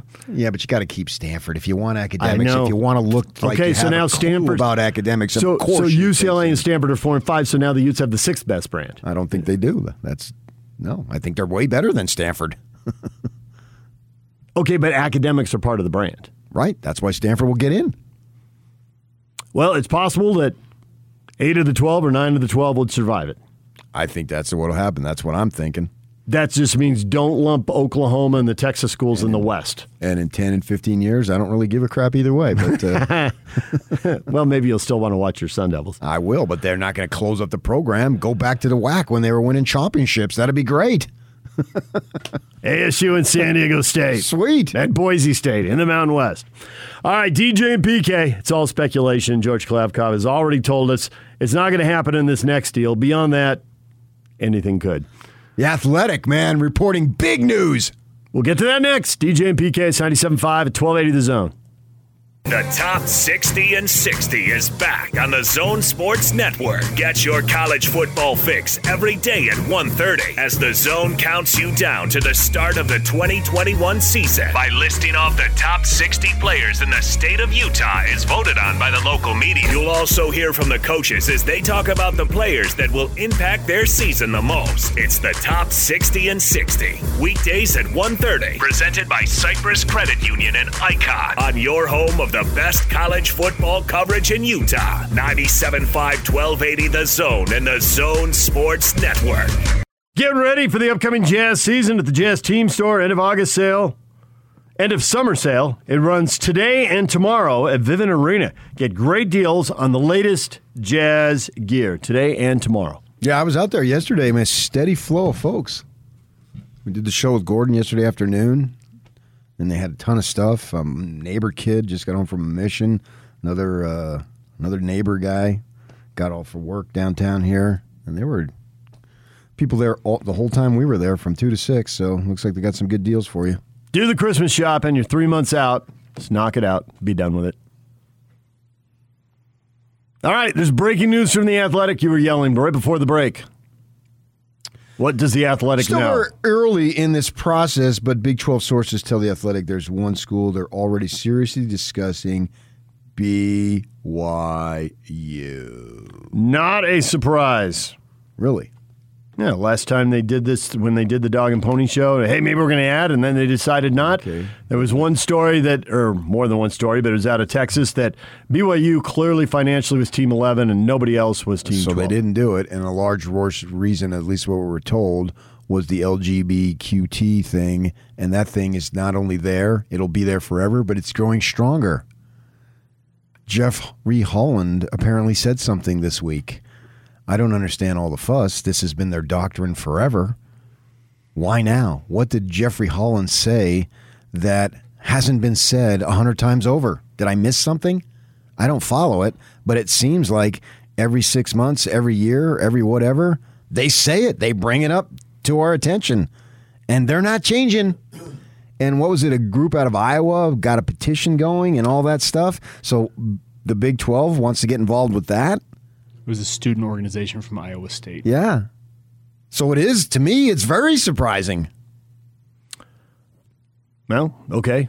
But it'll be more surprising than they actually do it. You can't be surprised that he's strongly considering BYU. At the end, maybe that'll be the hurdle that isn't cleared and the reason doesn't do it. No, it is surprising because they've already gone through. BYU is not going to offer you anything more than they offered you before. You are intimately familiar with BYU. Right. Now, I think they should invite BYU. I'm just presenting the deal. I know Gordon was all hot and bothered, wrote something about it, said he got a ton of reaction, blah, blah, blah, blah, blah. A little hesitant to talk about it on the radio. I'm fine with talking about it because this doctrine isn't changing. Unless it does change. Maybe I'm wrong. But it seems to me, since I've been living here and I've been hearing about it, it doesn't change. And they want to love the people, but that activity they believe is against what God wants. Am I summarizing it correctly? That sounds like a quick summary, yes. Doesn't mean that they hate the people, or I'm not saying any of that stuff. It goes against God's commandments. Yeah, so if you believe God tells you to do something, what can I tell you? So they already know. They've researched and vetted out BYU through and through. So they've got such a head start on what BYU brings. I believe they know intimately what BYU brings. I'm not sure the people who write this stuff know about that other stuff to the left. Some do. I'm sure some do. But I don't. I seriously doubt that they know Jeffrey Holland said these things the other day that blew up. I would seriously doubt that, too. I would expect that a writer there has talked to an administrator there. An administrator has said, well, they're at the top of our list. Well, they were at the top of the list last time. Now, that didn't do any good because nobody on the list got in. But the Big 12 financially is in a little more desperate situation now than they were then. Oh, I think BYU's best of the unclaimed. Yeah. But are they the safest? I could argue no. Well, if they need to add 4 teams, they could go Cincinnati, Memphis, Houston, UCF, and leave BYU out. There's no shortage of teams if you need to add them. They said they've heard from about 15 teams, mostly Mountain West and AAC. Well, duh. Right. Yeah. So. I would think that most of the schools they've heard from, they vetted the last time around. There shouldn't be that many surprises. I guess some things change over a few years. You know, with university presidents, who was in, who's out. I couldn't tell you who were. I can't tell you which of those 8 presidents are still the same. Right. But there's still people in the bureaucracy who are in place, and there's a file somewhere with all the info in the conference office. So it's not that much ground to cover. You can put the social stuff aside. I don't know if you can, but if you did, or maybe it doesn't matter, you don't need to put it aside because you're comfortable with that. Either way, to me, I join the chorus of people who've been writing this. BYU is an absolute no-brainer.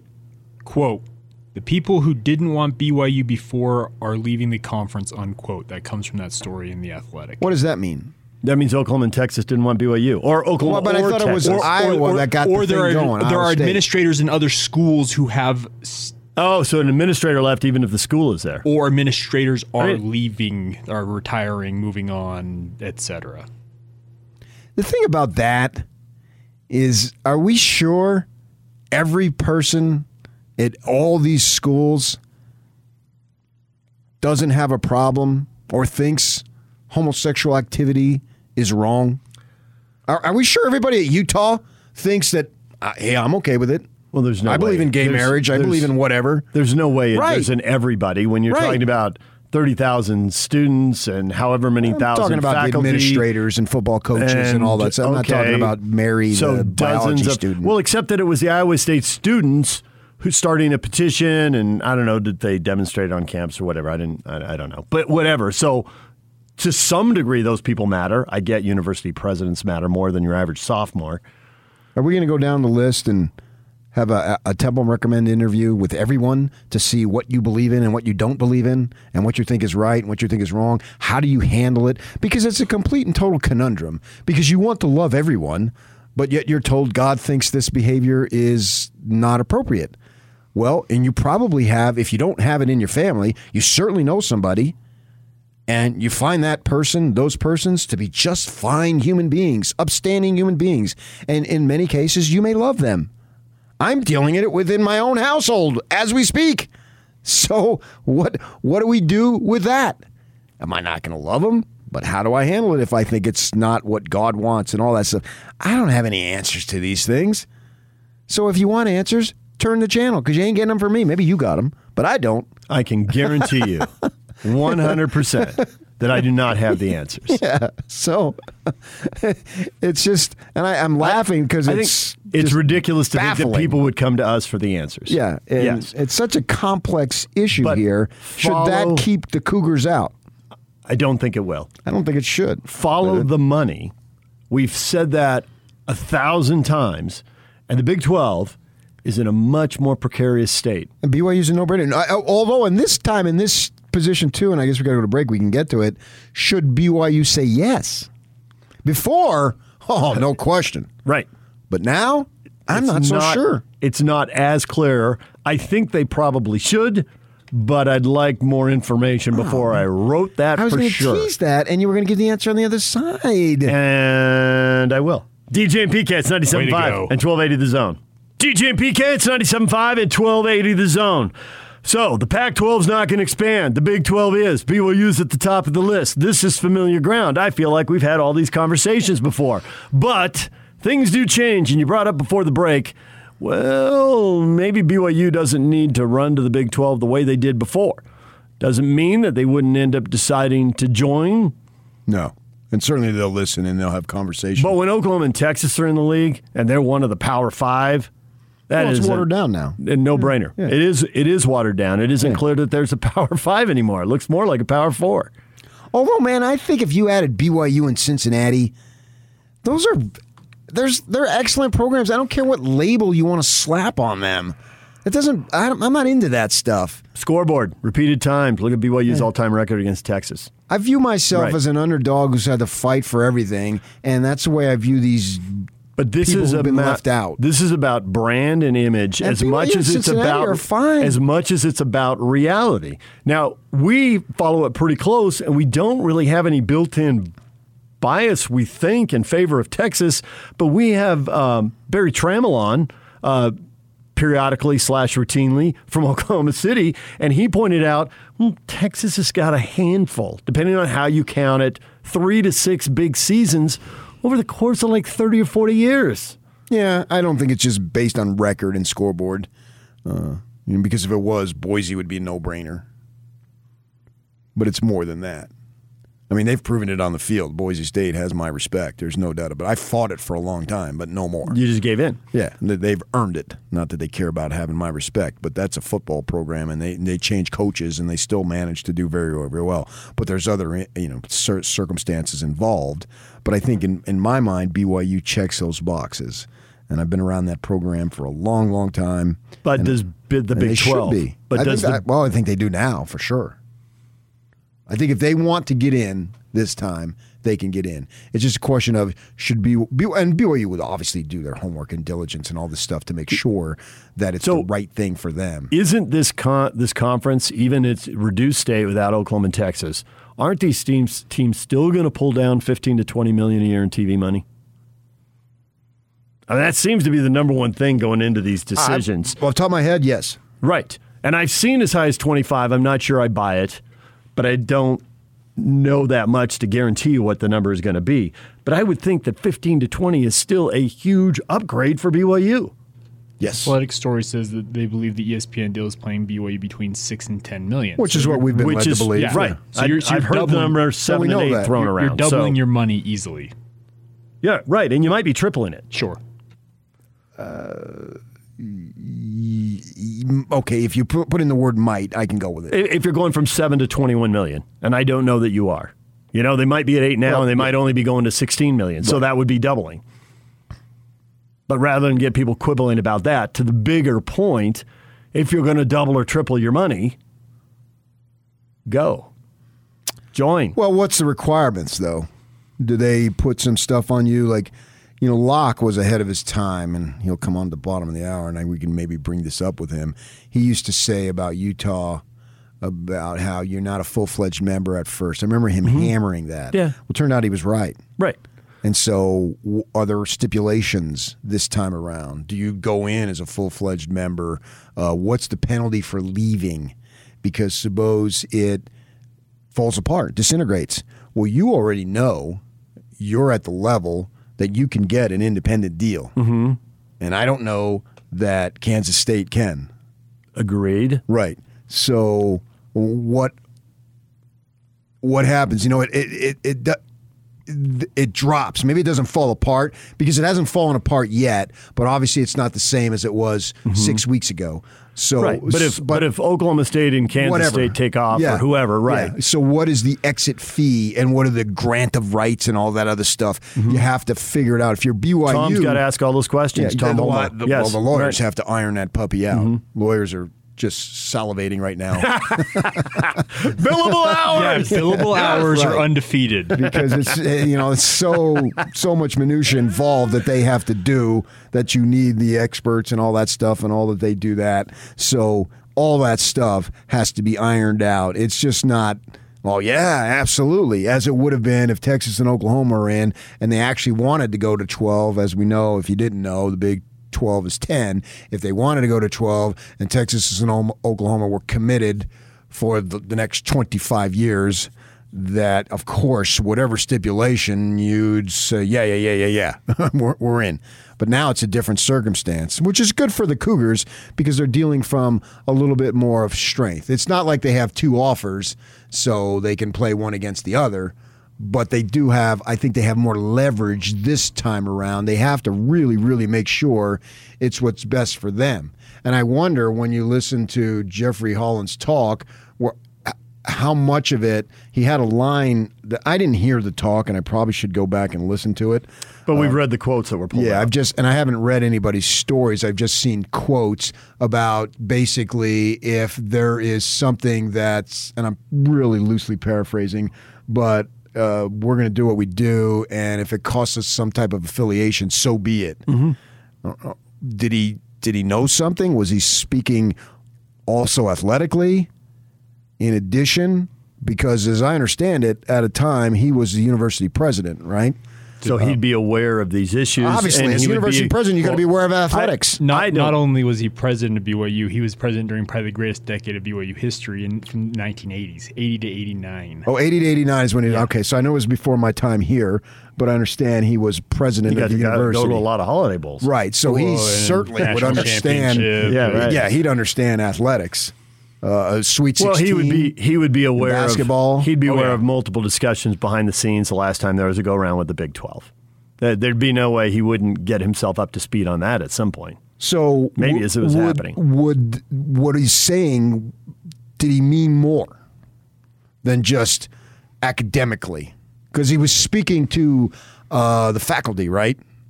That's what he was doing. I would think the answer to that would be yes. I wouldn't think he would throw something like that in just to throw something like that in. It's pretty but easy it may have just meant. It may have been applying to something else, but it seems like it applies here. Yeah, I've got an MSN story up right now. If maintaining the face policy on the LGBTQ members, that it's not a sin to have same-sex attraction, but acting on it is, cost the school some, quote, professional associations and certifications. Well, that could have to do with some academic stuff as well, though. Well, certifications, obviously, but professional associations. If you're a university president, there's probably nobody around who understands the balance of academics and athletics than university presidents, and he was for a decade, not that long ago. Then so be it. So would you advise Tom to go or no? All of this has to be considered. Most likely, but I would need more info.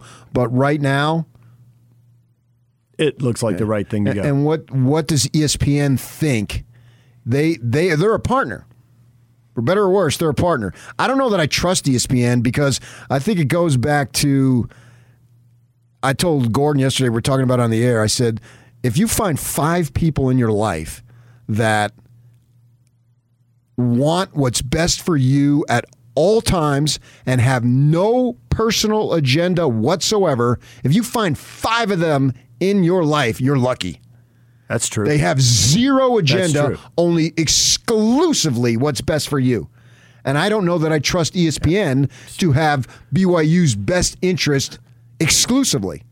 I don't. Right. Period. So they're a partner, but how much do you completely trust them? They're a business partner. Yes, they are a business partner. And they're looking out for their business, number one. I think in this particular case, it's a wash for BYU, or for ESPN, what BYU does. Really? Yes. Interesting. Well, okay, wait. I'll back that up a little bit. All right, go ahead. Who's going to own the conference TV rights when they come up to bid next time? That would be the factor. Because the Big 12's down to, 3 or 4 years, I think, now? So if ESPN's going to own the TV rights to that league, or at least buy some games, the way they've gotten a few games to the Mountain West Conference, even though they're not the primary holder for a long time, they got a few games. I think they aren't now, actually. I think Fox is getting a few games from CBS now. All that matters to BYU is all that matters to ESPN is do they have the right to televise BYU in that late TV slot. So if they're going to have the rights to the league, then it doesn't really matter to ESPN whether they're in the league or not in the league, because they're going to have the rights to BYU in that late TV slot. If they're not planning on having the rights to that league, then they would definitely prefer the BYU stay independent. They have some rights. I don't know that they have exclusive rights. Right. I would be interested from the BYU perspective, what needs to happen for us to be able to get back this relationship if something over here happens. The SEC decides we're going for it, man. We're taking Ohio State and Michigan, Penn State, and then the Big Ten's thinking, okay, well, we still got we got Wisconsin, we got Michigan State. We're better off than the Big 12 minus the 2 were with the remaining 8 in the Big 12. So the Big 10 still wants to stay intact. So we pick up Cincinnati, West Virginia, and away we go. Mm-hmm. And so then the Big 12 gets rated again. Yeah. And at that point, BYU is saying, well, wait a second, man, this isn't the Big 12 that we knew, that we agreed to come to. So what happens? What do we need to do to get back to independent? Because life as an independent is not bad. It's not the greatest, but it's not bad. It's funny. It seems like it's getting better. I was thinking about this the other day. It was that at first it seemed great, then it seemed horrible, and it seems to have leveled out. And maybe that's just following the winning, and we're being too influenced by that, and being influenced by the newness of it at the start. Well, I think that in my mind, it's gotten better. I see what you're saying, leveling out, but I think since leveling out, it's gotten better because you hired a coaching staff that knew full well. Before, you had a coaching staff was like, wait a second, this was imposed on us. We're winning Mountain West titles left and right here. Yeah. We're winning 11 games, almost 10, 11 games every year, literally, and then you change it on us. What the crap? Now, Bronco couldn't say that, but clearly he thought it.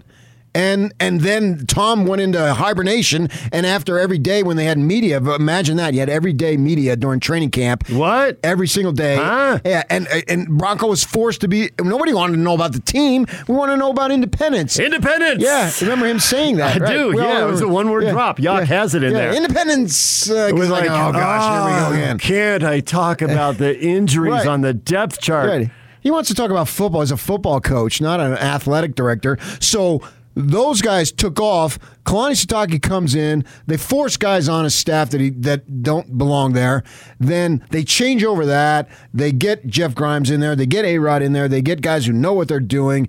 Ed Lamb and so forth. Tuiaki grows up as a defensive coordinator because it was the first time he was a coordinator. And obviously from year 1 to year 5, unless you're completely incompetent, you're much better. You're getting better, right? Right. Yeah. And they're getting kids back. They're identifying. They had guys down there that were offering scholarships more than people were passing out candy at Halloween, and they're still dealing with that, but they've gotten through, 75, 80%, I'm not sure of the percentage, but they've gotten through that. They've cleaned that up to a good degree, not completely, because there's a kid down at Corner Canyon that they want, but they're out of scholarships and blah, blah, blah, blah, blah. So anyway, it's not completely done, and don't at me because these is right out of their mouths. They've been telling me this stuff here. Sometimes, I mess around, but other times I just repeat what they tell me. And so that's what's out there. So the program today is in a much better shape than it was when they went into independent and then when Kalani first got the job. So that's why I wouldn't just leap blindly. I would make sure everything is researched 1,000 times over because independence isn't the best, but it's certainly, at worst, it's not bad right now. DJ and PK, it's 97.5 at 1280 The Zone. David Locke, ahead of his time. We'll see what he thinks about college sports ahead of his time as well. And off-season grades for free agents. Man, the Jazz got some plaudits there. We can talk to him about that as well. Jed Fish, Arizona football coach at 9 o'clock. Stay with us. The Big Show with Jake Scott and Gordon Monson. Former BYU quarterback John Beck with us. Tell us everything you know about Jaren Hall. You've been working with him. You've worked with a fellow named Zach before that and seemed to have some pretty good success. What are you seeing with Jaren? I'm excited with the skill set that he brings to the position. It's a guy that's been around football for years, but in terms of how much football he's done over the past few years, it's been limited because of injuries. So I see the skill set. He worked really hard this offseason. I've heard that things are going really well for him this camp. So for me, it's going to be, let's see what the offense looks like with him at the helm. It's not going to look exactly like Zach, but Jaren brings an athleticism that is somewhat close to some of the things that Zach did. Catch the Big Show weekdays from 2 to 7, presented by Big O Tires, the team you trust, on 97.5 1280 The Zone and the Zone Sports Network.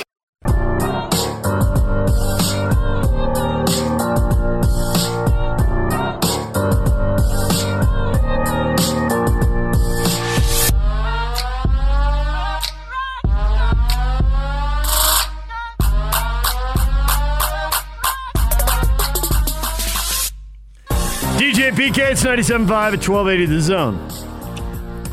It's time to bring in David Locke, his weekly interview brought to you by the Murdoch Auto Team. And he joins us on the Smart Rain guest line. It's no secret that Utah's in an extreme drought. That's why Smart Rain is the solution for any commercial property concerned about water consumption while managing irrigation. Find out more at smartrain.net. David, good morning. Good morning, DJ. Good morning, PK. How are you?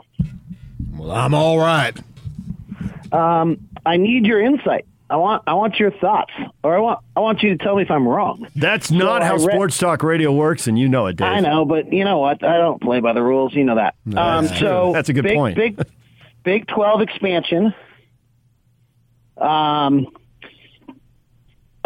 my quick take is the Big 12 at this point is really not any different than the Mountain West, right? Like Oklahoma State is San Diego State, and Texas Tech is Boise State, and it's not that different.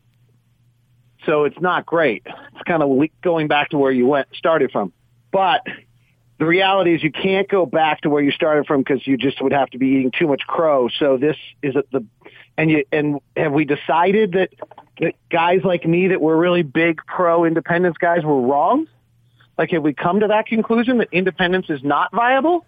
Or does independence become more the right choice because, it's just all these power conferences and you're better off being independent if you're not going to be in one of the four? Well, I think that brands are powerful, and I think the Big 12 is even watered down. It's a better brand than the Mountain West, so I just don't think they're the same thing. I'd like to think that because I still, there's a piece of me that still likes to watch San Diego State football in those black and red uniforms, but I mean, realistically, the Big 12 is a better spot, and I think the networks will pay them a lot more money than they're ever going to pay the Mountain West, so I guess I have to reject your initial assumption. Right. What do you think, PK? Okay. Well, I think you have to consider the financial aspects of it. BYU, for this last decade, clearly made more money as an independent than they would have been as a part of the Mountain West. And will they make more money as a member of the new Big 12, which isn't the same as the Big 12 as we know it, obviously, but it still has contracts and then going forward can get a better contract than they could as an independent or as a member of the Mountain West. And I think the answers to that question are yes, so that's why you do it. I haven't got all the details. Is there another player or two or three? Yes. Like to make this work? Yes. What are the other pieces of the puzzle? Cincinnati, Houston, Central Florida's a sleeping giant down there because they want, and Memphis possibly, Central Florida wants big time. And obviously that gives you a pipeline down there and gives you all sorts of credibility, I think. Is Boise State, I agree with all of that. I think is Boise State interested for basketball scheduling? It would certainly help. But I just think for brands and TV value in football, it would help because you'd have two teams and only, one can be home every other week. That would enable you to have games in that fourth TV window, which makes your contract worth more money.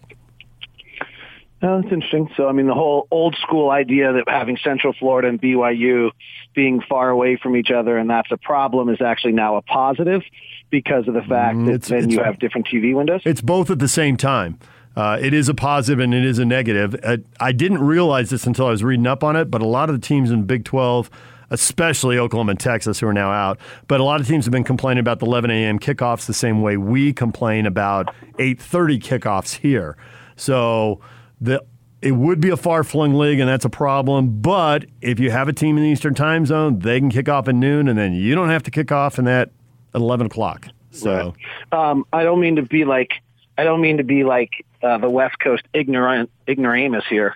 Are any of the other schools in the East Coast time zone that you're mentioning? I don't think so, right? Unless Cincinnati's not, are they? Cincinnati? Are they? I thought that's. I know Kentucky plays right around with that weird.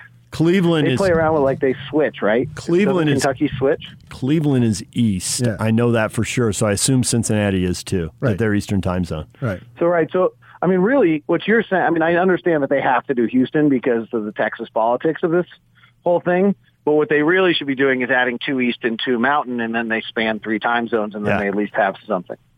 Cincinnati is Eastern Daylight, so Cincinnati could kick off at noon, just like UCF. So Cincinnati, Central Florida, Boise, BYU. And now you've blown off Houston and you've just messed up the politics. Or do you go to a 13-team league? You can't do it. So it's BYU, Houston, Cincinnati, Central Florida is the right answer. And BYU's traveling partner has to become somebody in Texas, and it sucks. Well, they've sort of done away with traveling partners now with basketball. A lot of leagues have. It's not like it used to be Thursday, Saturday, New Mexico and El Paso. No. It's a true story. Yeah. It's interesting. Clearly the Big 12 has got to do something to survive, right? They're on the island and they're building their hut, so they better figure out what it's going to be, or they're, and that, what you're talking about makes probably the most sense of anything. And frankly, these are my point of views here are all from 30,000 feet. I'm not following it closely. I've been maybe reading an article or frankly listening to various Locked On podcasts. Just nice plug. Good work. Well, no, truly that is my knowledge. Like I'm just reviewing the network and just happened to be listening to like Locked On ACC or Locked On Big 12 this week and listen to what they said. The feeling from the Big 12 guys was, wow, they didn't really announce anything. Thank goodness. I thought this was going to be our death nail. And the reaction from the ACC people were like, wow, they didn't announce anything. I don't know what this is. So I think, the timing's right to still stay alive a little bit. If you're BYU, though, I think that we've been talking about how independence was something that clearly Bronco Mendenhall didn't want, and he took off for more cash, too. And then all the people who have been hired since know full well, as relative to football, that this is exactly what you're getting into, so you better make it work and don't take the job. And so when Kalani got the job, they saddled him with some people that maybe weren't as experienced as they should be, and they sucked. They got through that, and now it seems like the program's in a better spot. And the Big 12 isn't in as good of a spot. So with that in mind, before with Texas and Oklahoma, it's a no-brainer. But now, not so sure that necessarily it's in BYU's best interest. Probably is, but it isn't the slam dunk that it was. The one thing I think was really clear where I was a huge proponent of independence. Like I really thought this was the answer for BYU and still think there's a lot of reasons why it is. The one thing I think I missed, but I'm not sure matters, is how detrimental the WCC was to the other sports. And I feel like that hurt them. Like, so being part of the Big 12 across the board might be really great. Okay. That probably doesn't move the meter of importance because, frankly, it's all about football. World. It's all about football. Yeah. Right. Well, I think men's basketball was hurt by the WCC, but I'm not sure. I think other sports have flourished and done just fine. I mean, soccer team just beat USC, and the volleyball team's been going Sweet 16, Elite 8, so. Okay. In both. Men's and women's. Yes. Yeah. Men's is a whole different deal as far as conference alliances. There's no question. I guess what I was really trying to say, and I probably just stated it a little too strongly, there's no question being part of the Big 12 is better than being part of the WCC. Well, I think that's even a no-brainer. In the Big 12's reduced state. Like, that's not a debate. Yeah, Tom will have to do the math on what the travel costs turn into if he's flying teams all over the place. But I assume that the TV money is going to at least double and maybe more than that. Maybe get close to tripling or 2.5 times. That all needs to be figured out in the next TV contract, so it can't be known for sure right now. But I think if you want basketball, it's an absolute no-brainer. Texas Tech has been to the end. Baylor's won it. It'll be a great Oklahoma basketball State's league. decent. Kansas is very good, obviously. Kansas State has had a run. It'll be a great basketball league. And you know what? I think Mark Pope's probably up to the challenge, so it'd be great. I believe he is. I agree with that.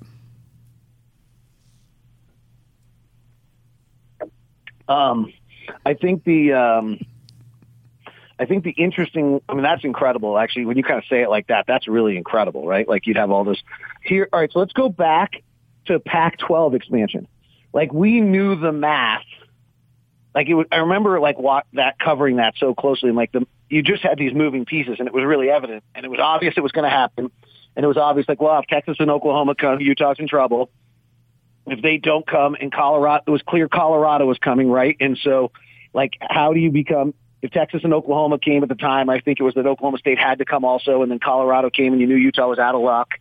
And then there was, like, the pieces, right? And you just knew Utah was, like, the perfect piece to go with Colorado. And so if Colorado was going to go and nobody else came, you knew Utah was in. Like, you just had to be in the right place.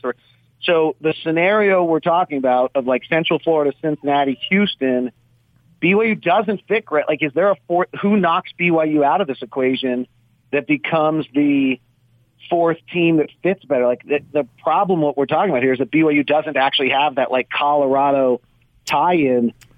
I think that matters. I think that matters less. And the last go round, I was told that BYU is number 11, but they couldn't figure out who 12 was. And we had a guy on from Texas, a beat writer, a columnist down there. Maybe y'all can remember who it was. And I asked him. I said, I've heard that, and he said, I've heard that too. I think the money for BYU is so overwhelming. I think this league has to go to 12, and there's no way there's 4 teams more valuable than BYU. There's no Well, way. yeah, but wait a second here, man. You got the Sunday issue. You got the social issues with the LGBTQ and all that. So does the money outweigh what would some perceive as baggage? I believe it does, but I don't think that I can prove that. That's just my opinion. Okay. Who's the fourth team that knocks BYU out? I don't think there is one. Well, Boise. Oh, they're not taking Boise over BYU. Oh, God. That would be the worst moment in BYU history. Oh, my God. Could you imagine what nasty Ute fans would do to Cougars? It'd be like T-shirts. I chose Boise over BYU. Big 12 conference. Well, yeah, but if they decide the Sunday play and the talk by the church leader earlier this week riled up a bunch of folks, and I don't think it's out of the realm. I mean, Boise's off the top of my head. I don't know that. No, it's not out of the realm. That's a little bit why I think I had that reaction. Like, I would actually, isn't there anybody else? I would just think they wouldn't come Mountain. Like, Right, if you're not going to take BYU, so who's the Memphis. team? Memphis. Oh, yeah, so that's a real threat. That, to me, is Central Florida, Memphis, Cincinnati, Houston, and no BYU. That, like, now, like, that's daunting. The fact that Boise doesn't have enough clout to make it a no-brainer the way Colorado did. Like, the nice thing for Utah is they were second fiddle to the big dog that they wanted, right? They wanted Colorado, and Utah just happened to be in the right place at the right time to get in. And they got BYU, unfortunately, doesn't have that. Like, BYU can't ride the coattails of another team in the way Utah rode the coattails of Colorado into the Big 12. So that's a real problem for BYU, that Boise's not worthy enough of kind of driving this train and making it a no-brainer. Memphis with like where they are, location, that's not good. This doesn't feel nearly as good as the conversation when it started, guys. I think they're in trouble. The mind of David Locke is like nobody I've ever known. There's no question about that. I don't want to ask why, but Cincinnati, Memphis, Houston, Central Florida, that works logically. It gives them like what they need, and I'm not sure that BYU brings them a little bit more money, I would guess, and that stadium's gorgeous, and maybe a little something, but DJ's pointed out, like, also brings a lot of stuff, like a lot of like. Actually, PK pointed that and doesn't fit geographically at all. And maybe that would be the strongest if I were building the argument, which I don't think would carry the day.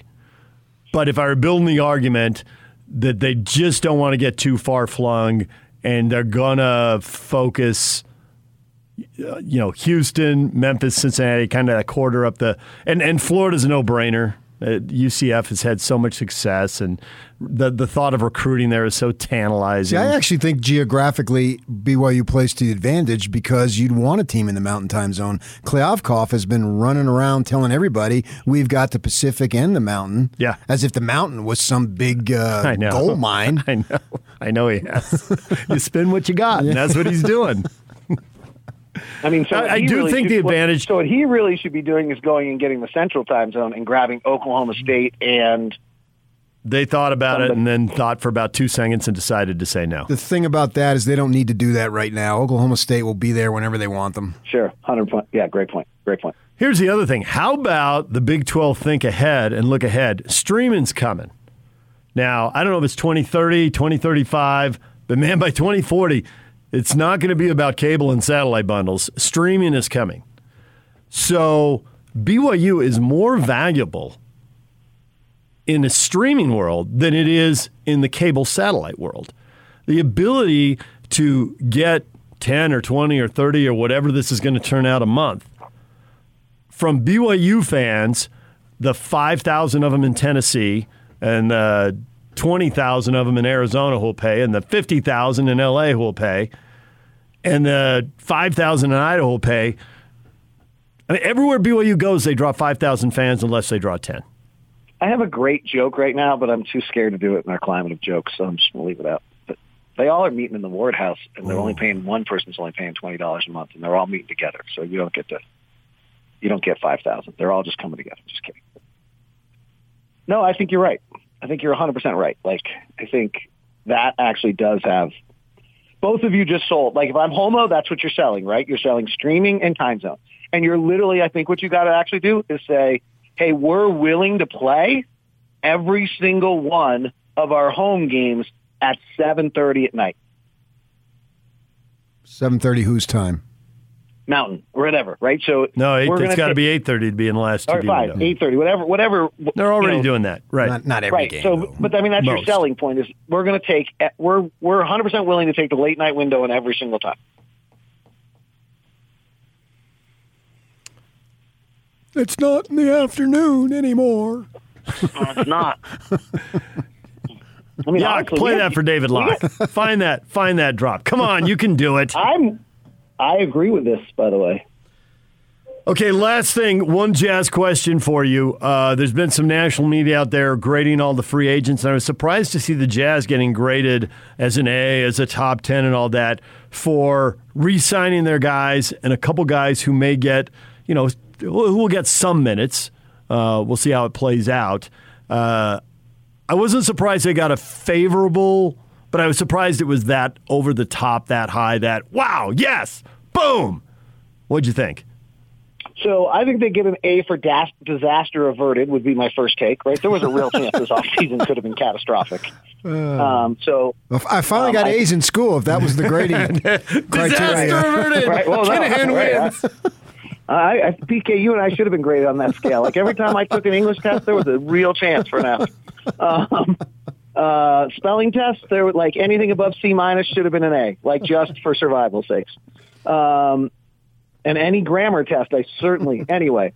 So I do think that disaster averted gives them a pretty good grade. Like they kept themselves in the top 2 or 3 teams in the Western Conference from a projection standpoint.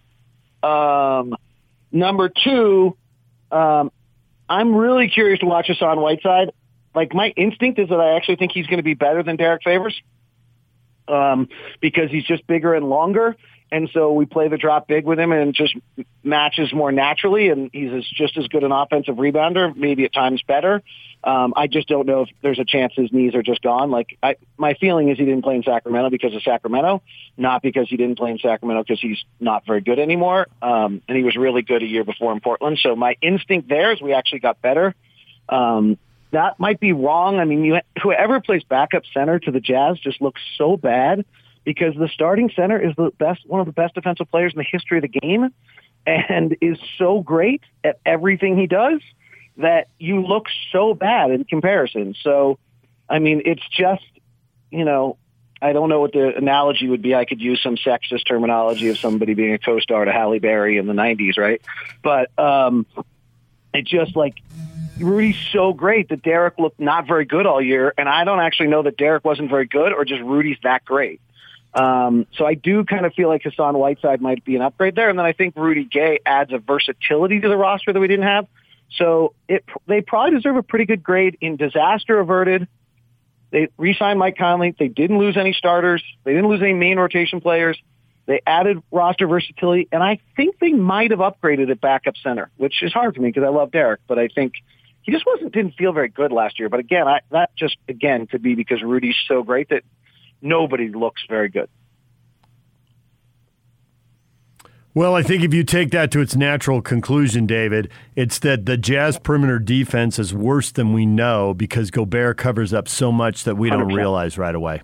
I mean, so this is this. So I've talked about this a lot, but I'll do a short version of it if I'm actually possible for me to do so. DJ's chuckling. TK's saying not a chance. And Jake wanted to go to break 3 minutes ago. Go ahead. Yeah, whatever. 2.5 years ago, we made 5 roster changes that were all offensive changes away from defensive players. It was the correct thing to do as a team because the great defensive team just simply wasn't good enough offensively to be able to beat a good offensive team. Even though the defense had a great night, our offense just wasn't up good enough. So since then, over the last 2 seasons, whenever Rudy's been off the floor, we have just been horrific defensively. And that's what we built, and the concept was that Rudy could cover it up, and they built it 100% right. But that is the issue, is that it may not matter who the center is if they're not the greatest defensive player in the world, because our defense just can't stop anyone unless it's Rudy doing it, and that's what became so obvious in Game 6 against the Clippers. And when they removed Rudy while he was on the floor from the action, we got exposed. They basically did. What was clear is that we're not good defensively unless Rudy's impacting everything, and they eliminated Rudy's impact. So, yes, did we address that issue? I don't think so. So that'll still be. But there's the unfortunate thing was that we ran into the one team that could expose it. I'm actually not sure there was another team in the NBA that could have exposed it the way the Clippers did, and I'm not sure they could have exposed it if Serge Ibaka hadn't gotten hurt, frankly. Like, there was some fortuitous stuff for them as well, that, they lost one of their guys, and so they kind of were forced into this. But Phoenix would have kept DeAndre Ayton on the floor. The Lakers would have kept various players on the floor, and if Anthony Davis wants to spread out to the outside and never come in, that's fine. The Denver with Jokic can't move him out of the game. I mean, and without Jamal Murray, they wouldn't have been the same. So Dallas probably could do it a little bit with Kristaps. That was not a matchup I wanted. So, and Portland with Nurkic probably couldn't have done it, and Robert Covington wasn't going to really play center. So, so I'm not sure there's another team. Draymond can't shoot well enough to do it. So I'm not sure there's another team other than the Clippers that could have actually done what they did to us. By the way, quick note, Portland's better than anyone thinks they are. Okay, see ya. David Locke. One of a kind. So, at the end, did he have BYU in the Big 12 then? He wants them to go, but he doesn't know if they're going to go, if they're going to get the invite. I think they're going to get the invite. DJ and PK, it's 97.5 at 1280 The Zone. Jedd Fisch, University of Arizona football coach, coming up in about 15 minutes. Stay with us. The Top 60 and 60 is back on the Zone Sports Network. Get your college football fix every day at 1:30 as the Zone counts you down to the start of the 2021 season by listing off the top 60 players in the state of Utah as voted on by the local media. You'll also hear from the coaches as they talk about the players that will impact their season the most. It's the Top 60 and 60. Weekdays at 1:30. Presented by Cypress Credit Union and Icon on your home of the best college football coverage in Utah. 97.5 1280 The Zone and the Zone Sports Network. All right, PK, coming up in our next segment, we're going to talk football with your Jersey brother from another mother, Jedd Fisch. You have been looking forward to this for weeks. Well, actually, a long time, because once he got hired and I did the research on him, I knew he was from the area, and then I find out he goes to the same school as my sister. This sucks, because I don't know that I could root against him. You have to. It's ASU. Yeah. You're ASU, he's Arizona. I know, but I always thought, and it'll never happen, obviously, but I always thought if the Devils went 12-0 and the Cats went 11-1, I'm fine with it. Yeah, right? I'd sign off on that. Not that it'll ever happen. I get that, but if you're going to get everything you want, who cares if your rival gets almost everything they want, and then you snatch it away at the end? Maybe that's what I want. I mean, he's a Jersey guy, and he's fun, and I'm going to have a hard time rooting against that. What can I tell you? He's got to sell the program, and he's doing radio in Utah. He's got to recruit. He's got to sell it. He's got an unbelievable amount of energy. Jedd Fisch, next. Stay with us.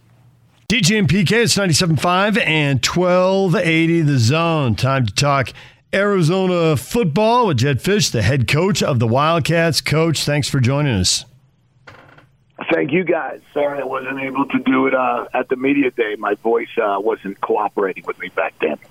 Well, Coach, if you would have been at Media Day, and we were down there, we broadcast all day. College football up in Salt Lake City is huge, as you can imagine, particularly with the Utes getting into the Pac-12. But you would have gone face-to-face as somebody who's one of your own, because this is PK, and I got extensive roots in North Jersey, to the point, Coach, my sister, I got two older sisters, one went to Morris Catholic High. I'm sure you're very familiar with that. Yeah, wow. Well, Coach, I'm not going to stop there.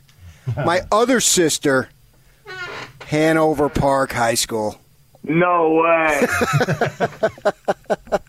That's amazing. That's amazing. From Hanover all the way to Utah, down to Tucson. It's like a big triangle. That is a big triangle. That's awesome. That is awesome. My mom still lives there. So cool. Yeah. She lives in Morristown still. Yeah. Well, thanks for having me on the show. Well, before you think that you and I can be friends, you did what most people in Jersey do. You went to Florida. My parents, between 8th and 9th grade, they decided to move to Arizona. And here's where the bad news comes in, Coach. I'm an Arizona State grad.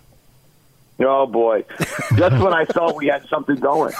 You know, I thought we had a chance there, and now I don't know what we do anymore. Well, I just had to set the ground rules ahead of time. So we're sort of brothers, but then we kind of went our separate ways. Yes, exactly. That's okay, though. That's all right. We'll figure out what we can do to make it work here, and see if we can help you guys out a little bit with what's going on in football. I'm curious what it's like for you trying to fit in Arizona, figure out how things are. I mean, it's something you have experience with. I look at your resume, and you have spent about a quarter of a century bouncing to every corner of the country. You've coached in Florida, you in college and the pros. Most recently, you were at the Patriots. I think people are aware of that. You've been in the middle of the country, coaching at Michigan. You've been out to UCLA. So is this second nature? Do you have to go in somewhere and figure out a new place and new people? Yeah, you know, the easy part is for me. It's obviously always more challenging for my wife and kids as they don't have the ability to just kind of lock yourself in an office and be around, a bunch of football coaches and have immediate friends. They have to actually do the hard work and meet friends and go to school. And, my wife has to meet parents of kids and other people in the community and find doctors, et cetera. But, we have done it a few times, and we've been on different teams at different universities or different professional teams. And we've really enjoyed our moves. We've enjoyed our time and meeting new people. We always feel that's a huge benefit for our own kids, that when it's all said and done, I've been an offensive coordinator in the ACC, the Big Ten, the Pac-12, the NFL. And I've coached in all those conferences as well as the SEC. So you sit there and you're like, you girls are going to have a lot of opportunities in life, and you should know somebody from some walk of life somewhere along the line. So I've been following Arizona football along with the Sun Devils, obviously, the whole Pac-12 since they went from the two Arizona schools went into the Pac-10 back in the late 70s. As I watched the football team last year, the rivalry game, that got away, obviously. But as I look at the Arizona game with the USC, man, that was right down to the end. And if the Trojans were very fortunate to get out of there. I saw Plummer play a little bit, Bandy, and so I know there's some talent there. What type of talent do you have going into this season to be able to be competitive as far as what you're looking for? Yeah, well, there's two things to that. The first thing is we certainly, we really were a minute and a half away, up 3 points against SC, 30-27 or whatever it might have been. Had a chance to make an interception at the end of the game. Didn't do it. Don't win the game. But I think there's a feeling of competitiveness for sure at that moment in time. Whatever happened throughout the rest of the year, I was not really aware of that. I wasn't here. What I do know, though, is we've got some good returning players. We also brought in 18 transfers. So we hit the transfer portal pretty hard. 18 of our 117 players transferred in. 7 of our, let's call it, starters on defense transferred in from other programs. So we're not going to look very similar to the team of last year. And then in terms of our personnel defensively, offensively, I think our quarterback, Gunnar Cruz, transferred in from Washington State. He and Will Plummer will share some time. Our running back, we've got, Michael Wiley returning, but then we've also brought a couple freshmen that are competing, and then we brought a running back in from Northwestern that transferred in, who was the leading rusher at Northwestern. And then we've got a tight end that transferred in from UNLV, and then we've got all of our receivers have returned. So I do believe that the team won't look exactly the same as it looked in the past. So, and you mentioned all the starters on defense that have transferred in. The rep, and reps aren't always accurate, but there's usually some truth to them. The rep on Arizona was no matter what they did on defense, it doesn't matter if you don't make the tackle, and they just missed too many tackles. Have you made that a major emphasis here out of the gate? Yeah, I didn't know that was the rep, but what I did know was, when you come from working for Bill Belichick, you understand the importance of fundamentals, and you understand the importance of tackling. And we practice tackling every day in the NFL, so we practice it twice every day here in college.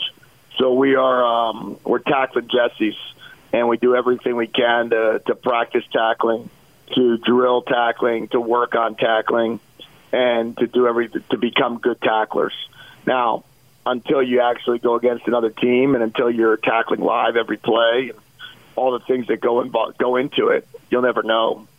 But we got to build it the right way. We got to build it with a tough physical mindset, and that's going to come from knowing how to tackle and knowing how to run the football. And if you can run the ball and stop the run, you got a chance to be pretty physically tough. Oh, yeah, that's been Kyle Whittingham's mantra for literally his whole life, I think since he came from the womb. Run the ball and stop the run. So we know all about that. He's drilled that into our heads. And we've been doing this show almost 20 years. So we've been on the radio as long as he's been a head coach here. We understand that. You talk about splitting time with these quarterbacks. And obviously you got BYU. You got Utah later in the season.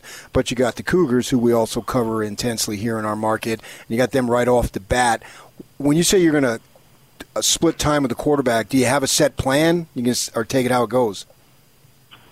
There's let's call it like an overall outline of how we can, make it work. This is not the first time that I've been on a team that's done that. We did it at Florida when we won the SEC championship in 2000 with Jesse Palmer and Rex Grossman. Did it in Florida when we came in. I think we beat the number one team in the country in Florida State with Noah Brandeis and Doug Johnson alternating reps. And then we did it at Michigan in 2016 in our first game with John O'Korn and Wilton State. I think what it just comes down to is we just need to make sure that the person that's starting we're most comfortable with. I don't want them looking over their shoulder and thinking that they're named the starter, and if things doesn't go well, all of a sudden they're benched. I don't think that's the right way to handle that. I think it's a much better situation when you have two guys that both competed really hard, and let them both go and let them both see how it goes, and we'll take one game at a time. So I read a story that said that this was kind of plan B. You would have rather picked somebody, but you didn't feel like you could look the guys in the eye and explain to them what the difference was.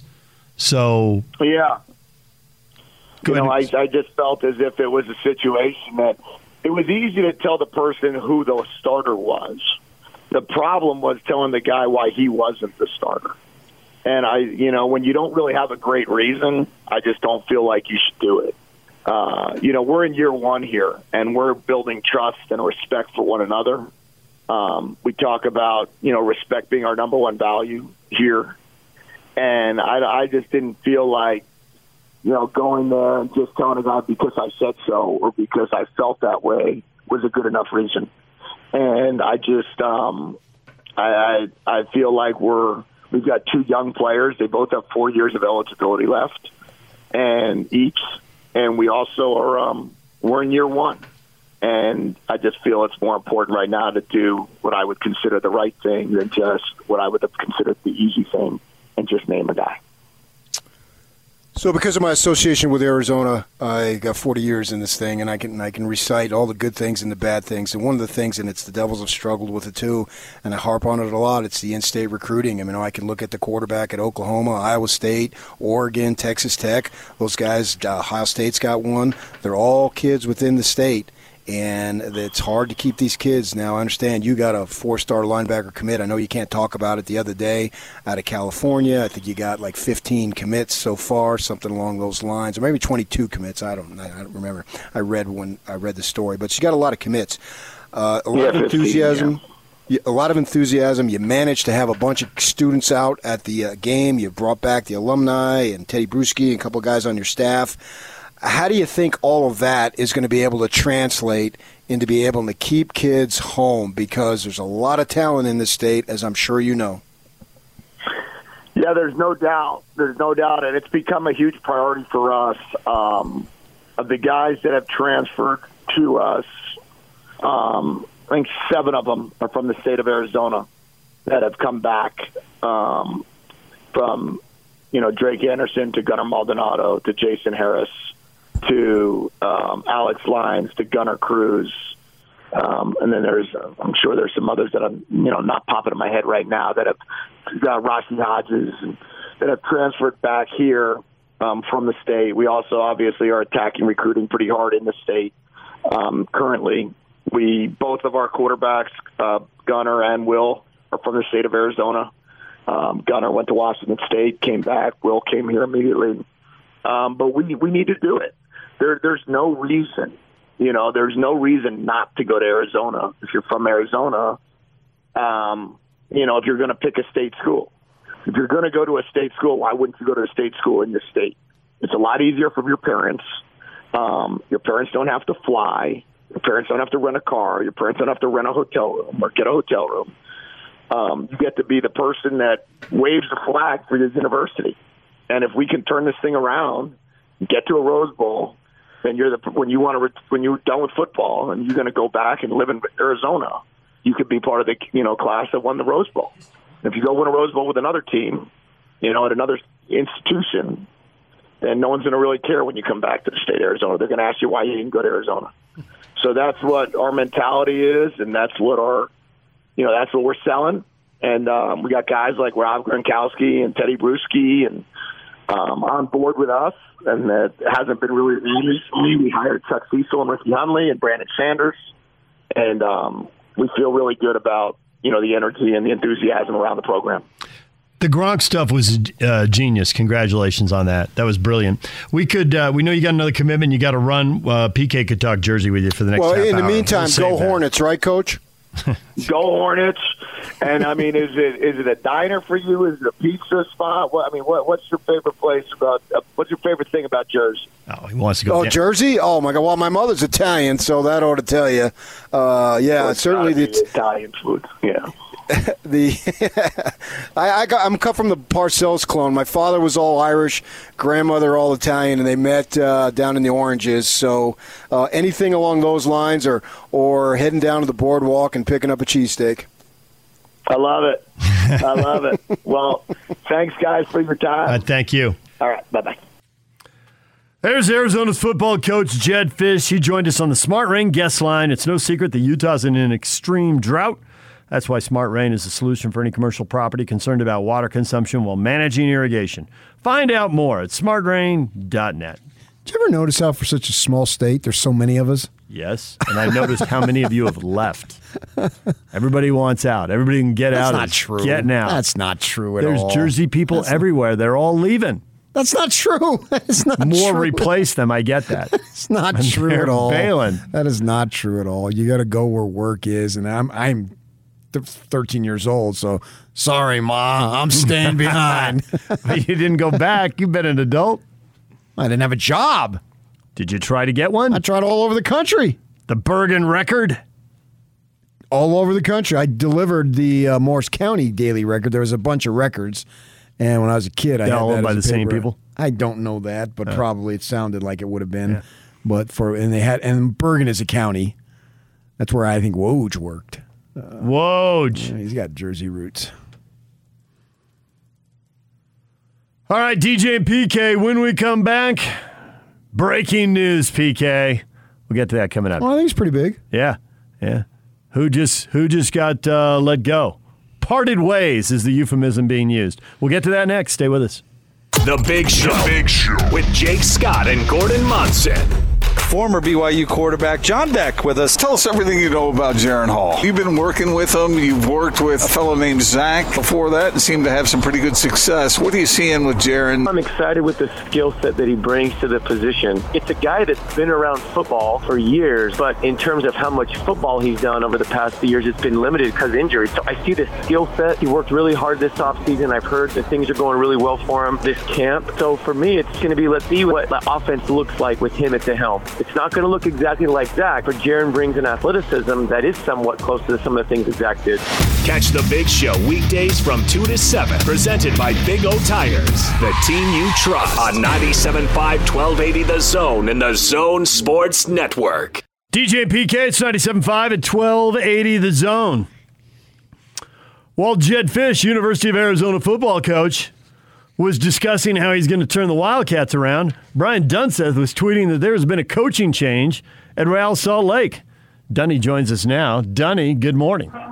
My man, I like the radio voice. I like the DJ radio voice right there. Great intro. Great intro. I learned it from watching you, all right? Man, I've been dealing with it 20 years. It wears off after a while. There you go, PK. It's just like wah, wah, wah when he's coming in for break. Wah, wah, wah, wah, wah, wah, wah, wah. All right, so what happened? 6 points out of 9 on the week. It didn't seem like a terrible week. There have been worse weeks, and it's awfully late in the week to have a coaching change. There's got to be more than meets the eye here. What's happened? Yeah, well, what's happened is there's been a decision made between, obviously, the head coach and Freddie Juarez, or the former head coach and Freddie Juarez, and the club. You know, the speculation is going to continue to be out there. I would expect there to be more clarity on Freddie's end at the end of the weekend by the time we kick off in Vancouver, if more information at that point hasn't come out publicly. But the reality is something that you and I have talked about. I think what makes this a really odd situation is that you are finding Real Salt Lake making moves without an owner in play. Obviously, Deloy Hansen is no longer the owner. The fact that the club itself is being managed or at least overseen by Major League Soccer to give final approval over all of these decisions. And something that, DJ, you and I have been talking about, the opportunity of this group in particular and what Elliot Fall, Tony Beltran, and to a certain extent Kurt Schmidt have done with this group of players, and the fact that there's so much hope. This is a playoff team. And when we assess it from the outside, I think when you assess it internally, you're looking at a club that, while in a playoff spot, I think everyone feels like could do better. I mean, it's something that you and I talked about last night on Talking Real. When you look at the standings in the Western Conference where Real Salt Lake is, yeah, it's perfectly acceptable. You're in a playoff spot. But then you look at the goal differential and you look at the teams above them with more points, a 0 goal differential, a -1 goal differential. These are managing minutes and the end of matches that have come up short. And whether we want to talk about the players, which ultimately they hold the accountability, or you're talking about the inability to affect positive change with the substitutions available and the tactics. And DJ, something you and I were talking about even last weekend in Colorado, how Robin Fraser switched his formation the moment they got the game-tying goal, and 5 minutes later, they get the game-winning goal. I think there was questions. There was questions about the future. And just for clarity, Freddie Juarez was in the final 4 months of his deal. So I think there was an option on the side of Real Salt Lake. I don't think that option would have been extended. And hey, by the way, we're waiting for some type of official word from Major League Soccer that ownership is officially changing hands to whatever individual or group, that's just around the corner. So a lot of moving parts, but in terms of the timing, yeah, I was down in LA when I first got a little bit of a sniff that there could be change affected here at Rio Tinto Stadium. So they elevate Pablo Mastroeni from assistant coach. I don't know that if he's going to be an interim coach, if he's going to be in contention for the head coaching job, but I do believe he should receive a lifetime contract to be the head coach of RSL for as long as he wants, and there is simply one reason. Now, he was born, I believe, in Argentina. His birthday's coming up this weekend, by the way. It's the 29th. He'll be 45. And at age 4, he moved to Phoenix, and he attended Thunderbird High School in Phoenix. And, Dunny, there is one famous person that you know very, very well. He's at the top of his game who attended Thunderbird High School, and that would be PK. Oh, I love it.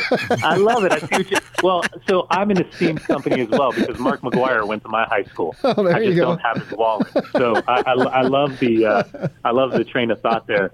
Listen, Pablo, just to be clear, Pablo, former teammate of mine at I almost said Inter Miami Fusion, back when it was Champagne Life on a beer budget for the previous ownership group in Miami. And I can tell you, as a competitor, as a teammate, there's the guy you hate and the guy you love. And the guy you hated was because secretly you loved him and you wanted to play alongside of him and you respected the way he played the game. I am a huge advocate of Pablo Mastroeni, and I think from his time of retirement to stepping on the field as an interim head coach to getting the job at the Colorado Rapids to subsequently being unceremoniously let go. I was always wondering what his next move would be. Now, he spent last year down with Tab Ramos and Omid Namazi in Houston. I don't think that working relationship worked out, hence the move to Salt Lake. I think he made Freddie better. No disrespect to Tyrone Marshall, who had taken the job out at FC Cincinnati as the U19 head coach. But Pablo, it's kind of like, and I knew this was, I know RSL didn't want to think about it this way, but for us, PK, the same way DJ and I looked at Mike Pecky being hired for the Real Monarchs the moment that Jeff Cassar was still the head coach. Yeah, it's that feeling of it was inevitable that at some point, if a change was made, well, that's why you brought Pablo in, because you have a ready-made head coach. Now, what I've been told is that there are multiple candidates. There is more than what you have on your at least one hand, that the coaching search is underway. Pablo, it will be the interim right now, and Pablo will be interviewed for the job The job is not 100% his. They are going to look at a bunch of different candidates, and if Pablo is the best candidate, then obviously he will be the front runner. He already has the in. He knows the club knows him, they know his personality. He has a head coaching resume already, so that makes all the sense in the world. But again, I've been told that this club is going to do its due diligence and make the right decision for the future of the club, which is something underneath previous ownership. This will be interesting to watch because PK and DJ, as we know, it's never been the best candidate that's been hired for Real Salt Lake since the departure of Jason Kreis. It's always been financially the cheapest and the easiest hire for Deloy Hansen. It's Jeff Cassar when you could have had Robin Fraser, Mike Pecky when you could have had Giovanni Savarese or Josh Wolf, Freddie Juarez because he was underneath the umbrella and he'd been with the club and he deserved, some would say the opportunity. But Freddie was an exquisite developer and assistant coach. So it's a big chance. It's a big chance for Real Salt Lake, Elliot Fall, everybody, Rob Zarkos, Kurt Schmidt, Tony Beltran, everyone behind the scenes to choose what could be one of the most important decisions outside of what a new owner looks like for the club. So you're talking to two guys who have gone on both the college and the pro level, football, basketball. It applies to soccer too, Denny. So Jason Kreis takes them to the MLS Cup for the second time. They lose on that marathon penalty shootout in Kansas City. He flies back into town, walks past the media at the airport, doesn't talk to anybody, quits, takes the job at New York City FC. That is December of 2013. So essentially since the 2014 season started, we're going on 7 years here, this is going to be the fourth head coach and we're on the third general manager. There has got to be some stability. This constant turnover isn't helping. Reaction. Yeah, I mean, listen, you're right. You're right. But, I mean, let's pull back the curtain. Under previous ownership, the drama that surrounded this club internally, externally, was pretty evident for anybody that's been around the team and for anybody that covered the team. So, yeah, there's a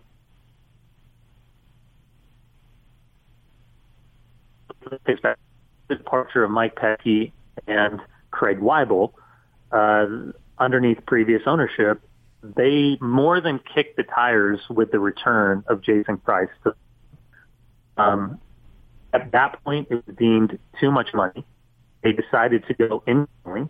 I think that after everything had transpired, and by the way, today is a year ago that the Deloitte went on air, and that basically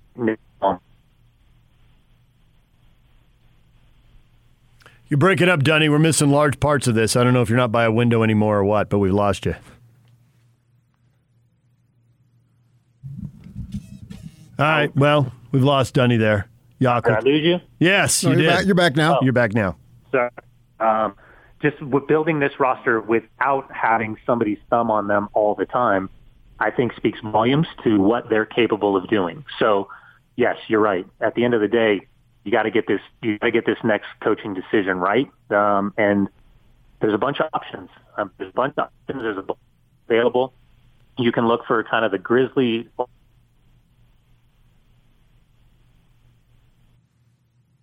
Well, Dunny's dropping. I've had this conversation with him off the air. We can talk a little bit about that. We got to pay to play, man. Come on. You're going to be in it to win it or what? Yes, exactly. And Dominic Kinnear is out there, and he's a huge. So that bugs me. He's a huge Dom Kinnear fan, and the guy they really miss, I think, in all of this is they miss Garth Lagerwey. And I've heard third hand. I've not spoken to him about this, but I've heard third hand that he loves it here. I think he wants to be a higher level executive. If I were the new owner, coming back? If I were the new owner, that is the first call I would make. And I would do whatever it took to get him back here. And the amount of times his team... Whatever? If I had to make him president of the organization, I would. If I had to make him $1 million employee, I would. Wow. That's an endorsement. You look at who's gone to the MLS Cup final since he took RSL there in 2009, and he built it from the ground up. It was all his guys. He turned over the whole roster, the whole bit. His team goes every other year. The only other person who comes close to that level of success is Bruce Arena, and you can't get him. He's in Boston now. He's working for the Patriots on the MLS team there, the Revolution. And you can't get Bruce Arena. I'd go get Garth. And I say, Garth, win. And you're right. You can't go cheap. Everybody in the league is spending more money, and it is improving. Now, that doesn't mean it's the best. It's a long way. It's generations to the top leagues in Europe. But it is getting better, and people are spending more money. Yeah, that doesn't matter where it falls. You're in this league, and you want to win. Right. So no matter what league you're in, you want to win. Who wins in this league? Right. You're looking at 12 years, and Garth Lagerwey's teams, he had 2 RSL teams go to the MLS Cup final. He's had 4 teams in Seattle, and they're in first place. And he's done it spending a lot of money. He's done it spending less money. There's something he gets that other people aren't getting. He's going every other year, and everybody else is splitting up the rest of the trips. It's easy for me to pop off about money, but still, you've got to be in the ballpark anyway. Absolutely. And Pablo comes with a heck of a resume himself. He was RSL won in 2009, Colorado won in 2010, and that's him. He's right in go look at the pictures of Colorado that year. He's right in the middle of everything. So anyway. How about that? Went to the same high school. That's crazy. It is crazy. I was trying to think of a Jersey tie, and I kind of know his resume, but I don't have his whole resume, and I'm going through it. I'm like, I don't see a Jersey thing. I was blinded to Arizona. The same high school. We got to get him on, Yak.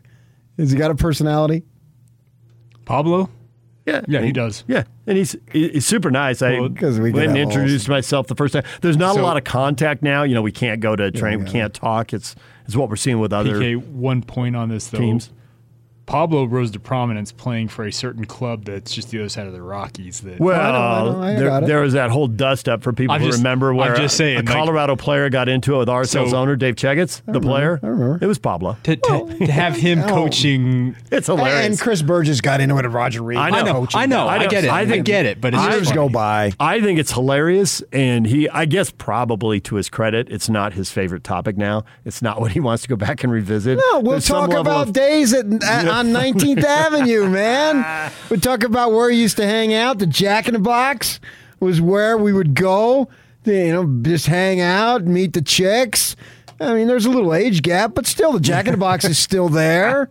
I can talk to him about playing baseball just right by the football field, over by the racquetball courts. I mean, come on. Oh, my gosh. All right. Boys, I can't wait.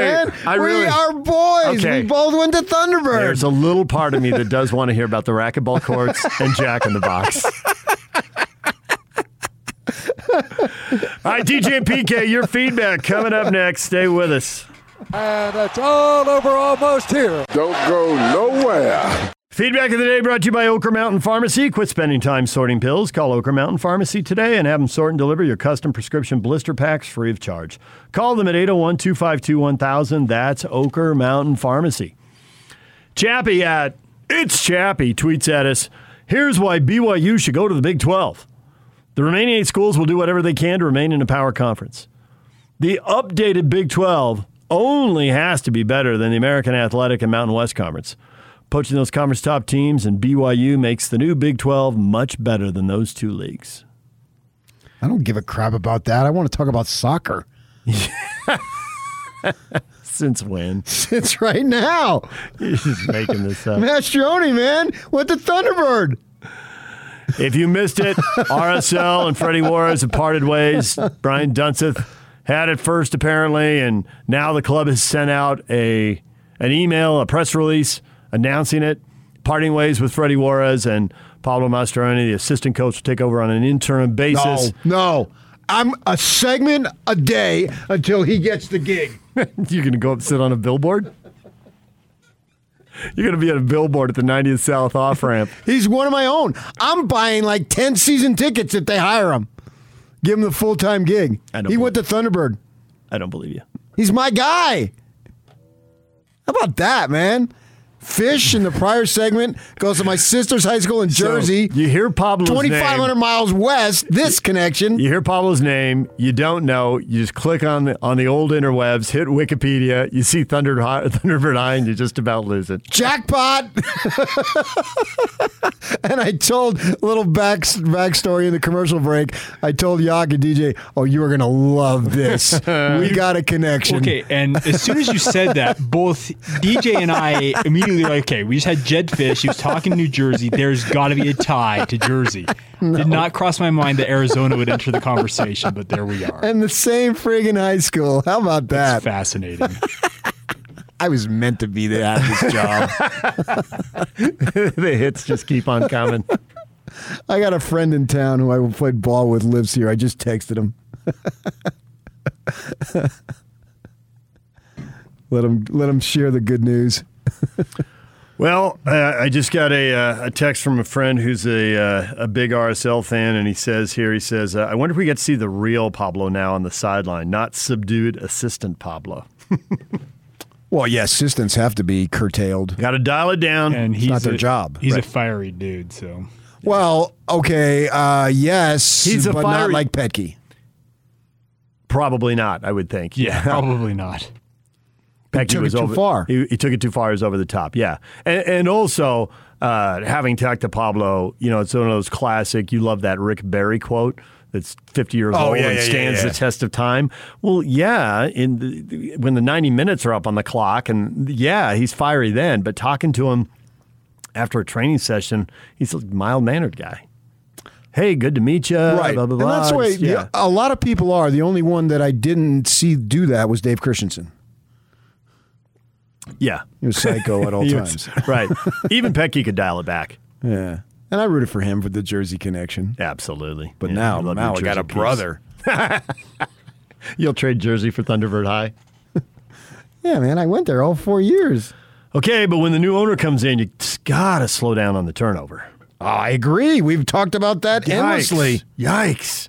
Christ leaves at the end of 2013, and he had a good run, and he had an offer he really wanted, so that's fine. That's the kind of transition that is acceptable and understandable.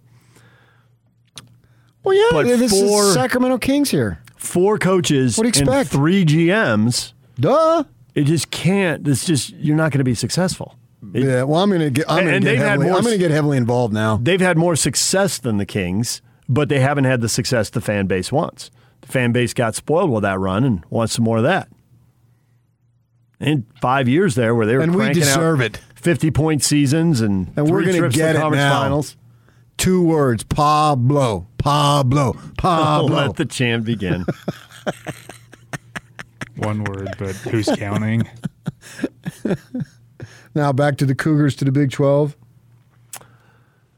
Yes, we are hearing from fans. Ute fans are mocking. Cougar fans are somewhat fired up. Brett at BYU, San Francisco Giants fan. They still remain a conference that retains autonomy rights. I don't know what this truly means, but it seems important. LOL. They're one of the Autonomy 5. Are they getting kicked out? Participation trophy at Cycling Ute 22 says, as an observer, I love this stuff. And he's got the guy grabbing popcorn and leaning back on the sofa and popping it in his mouth while he watches the show. Oh, yeah, we've seen that one. Yeah, right? That's a common one. Be it far from me to drag us back to soccer for a moment. No. But we're now the soccer station. Move aside, tennis. But PK was talking earlier this morning about Cristiano Ronaldo and going back to Man U. Both DJ and I were like, well, it's Man City. Well, it's official. He's going back to Manchester United. So congratulations to you. Man U swooped in? It's official. I tried to tell you guys. I was soccer before he thought he could make money off of soccer. You are a savant. He's full of crap. I go back to high school soccer in Arizona in the 80s. You are full of crap, too, though. So I don't want to hear it. I just do it because you railroaded and steamrolled and pushed aside several human beings to get what you want, or so I've been told. So I've been told. Out of air.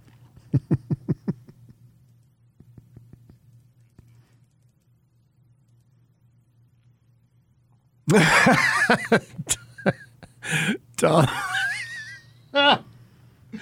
Tom Hagen, I don't think I can read your tweet, but that is hilarious. You can go to my Twitter feed. Yak is clapping like a seal. About what? Okay, so Brian Dunseth tweets out and says, at Real Salt Lake and head coach Freddie Waters have parted ways effective immediately. Pablo Mastroeni will coach the team in Vancouver on an interim basis. Search for a new head coach is already underway.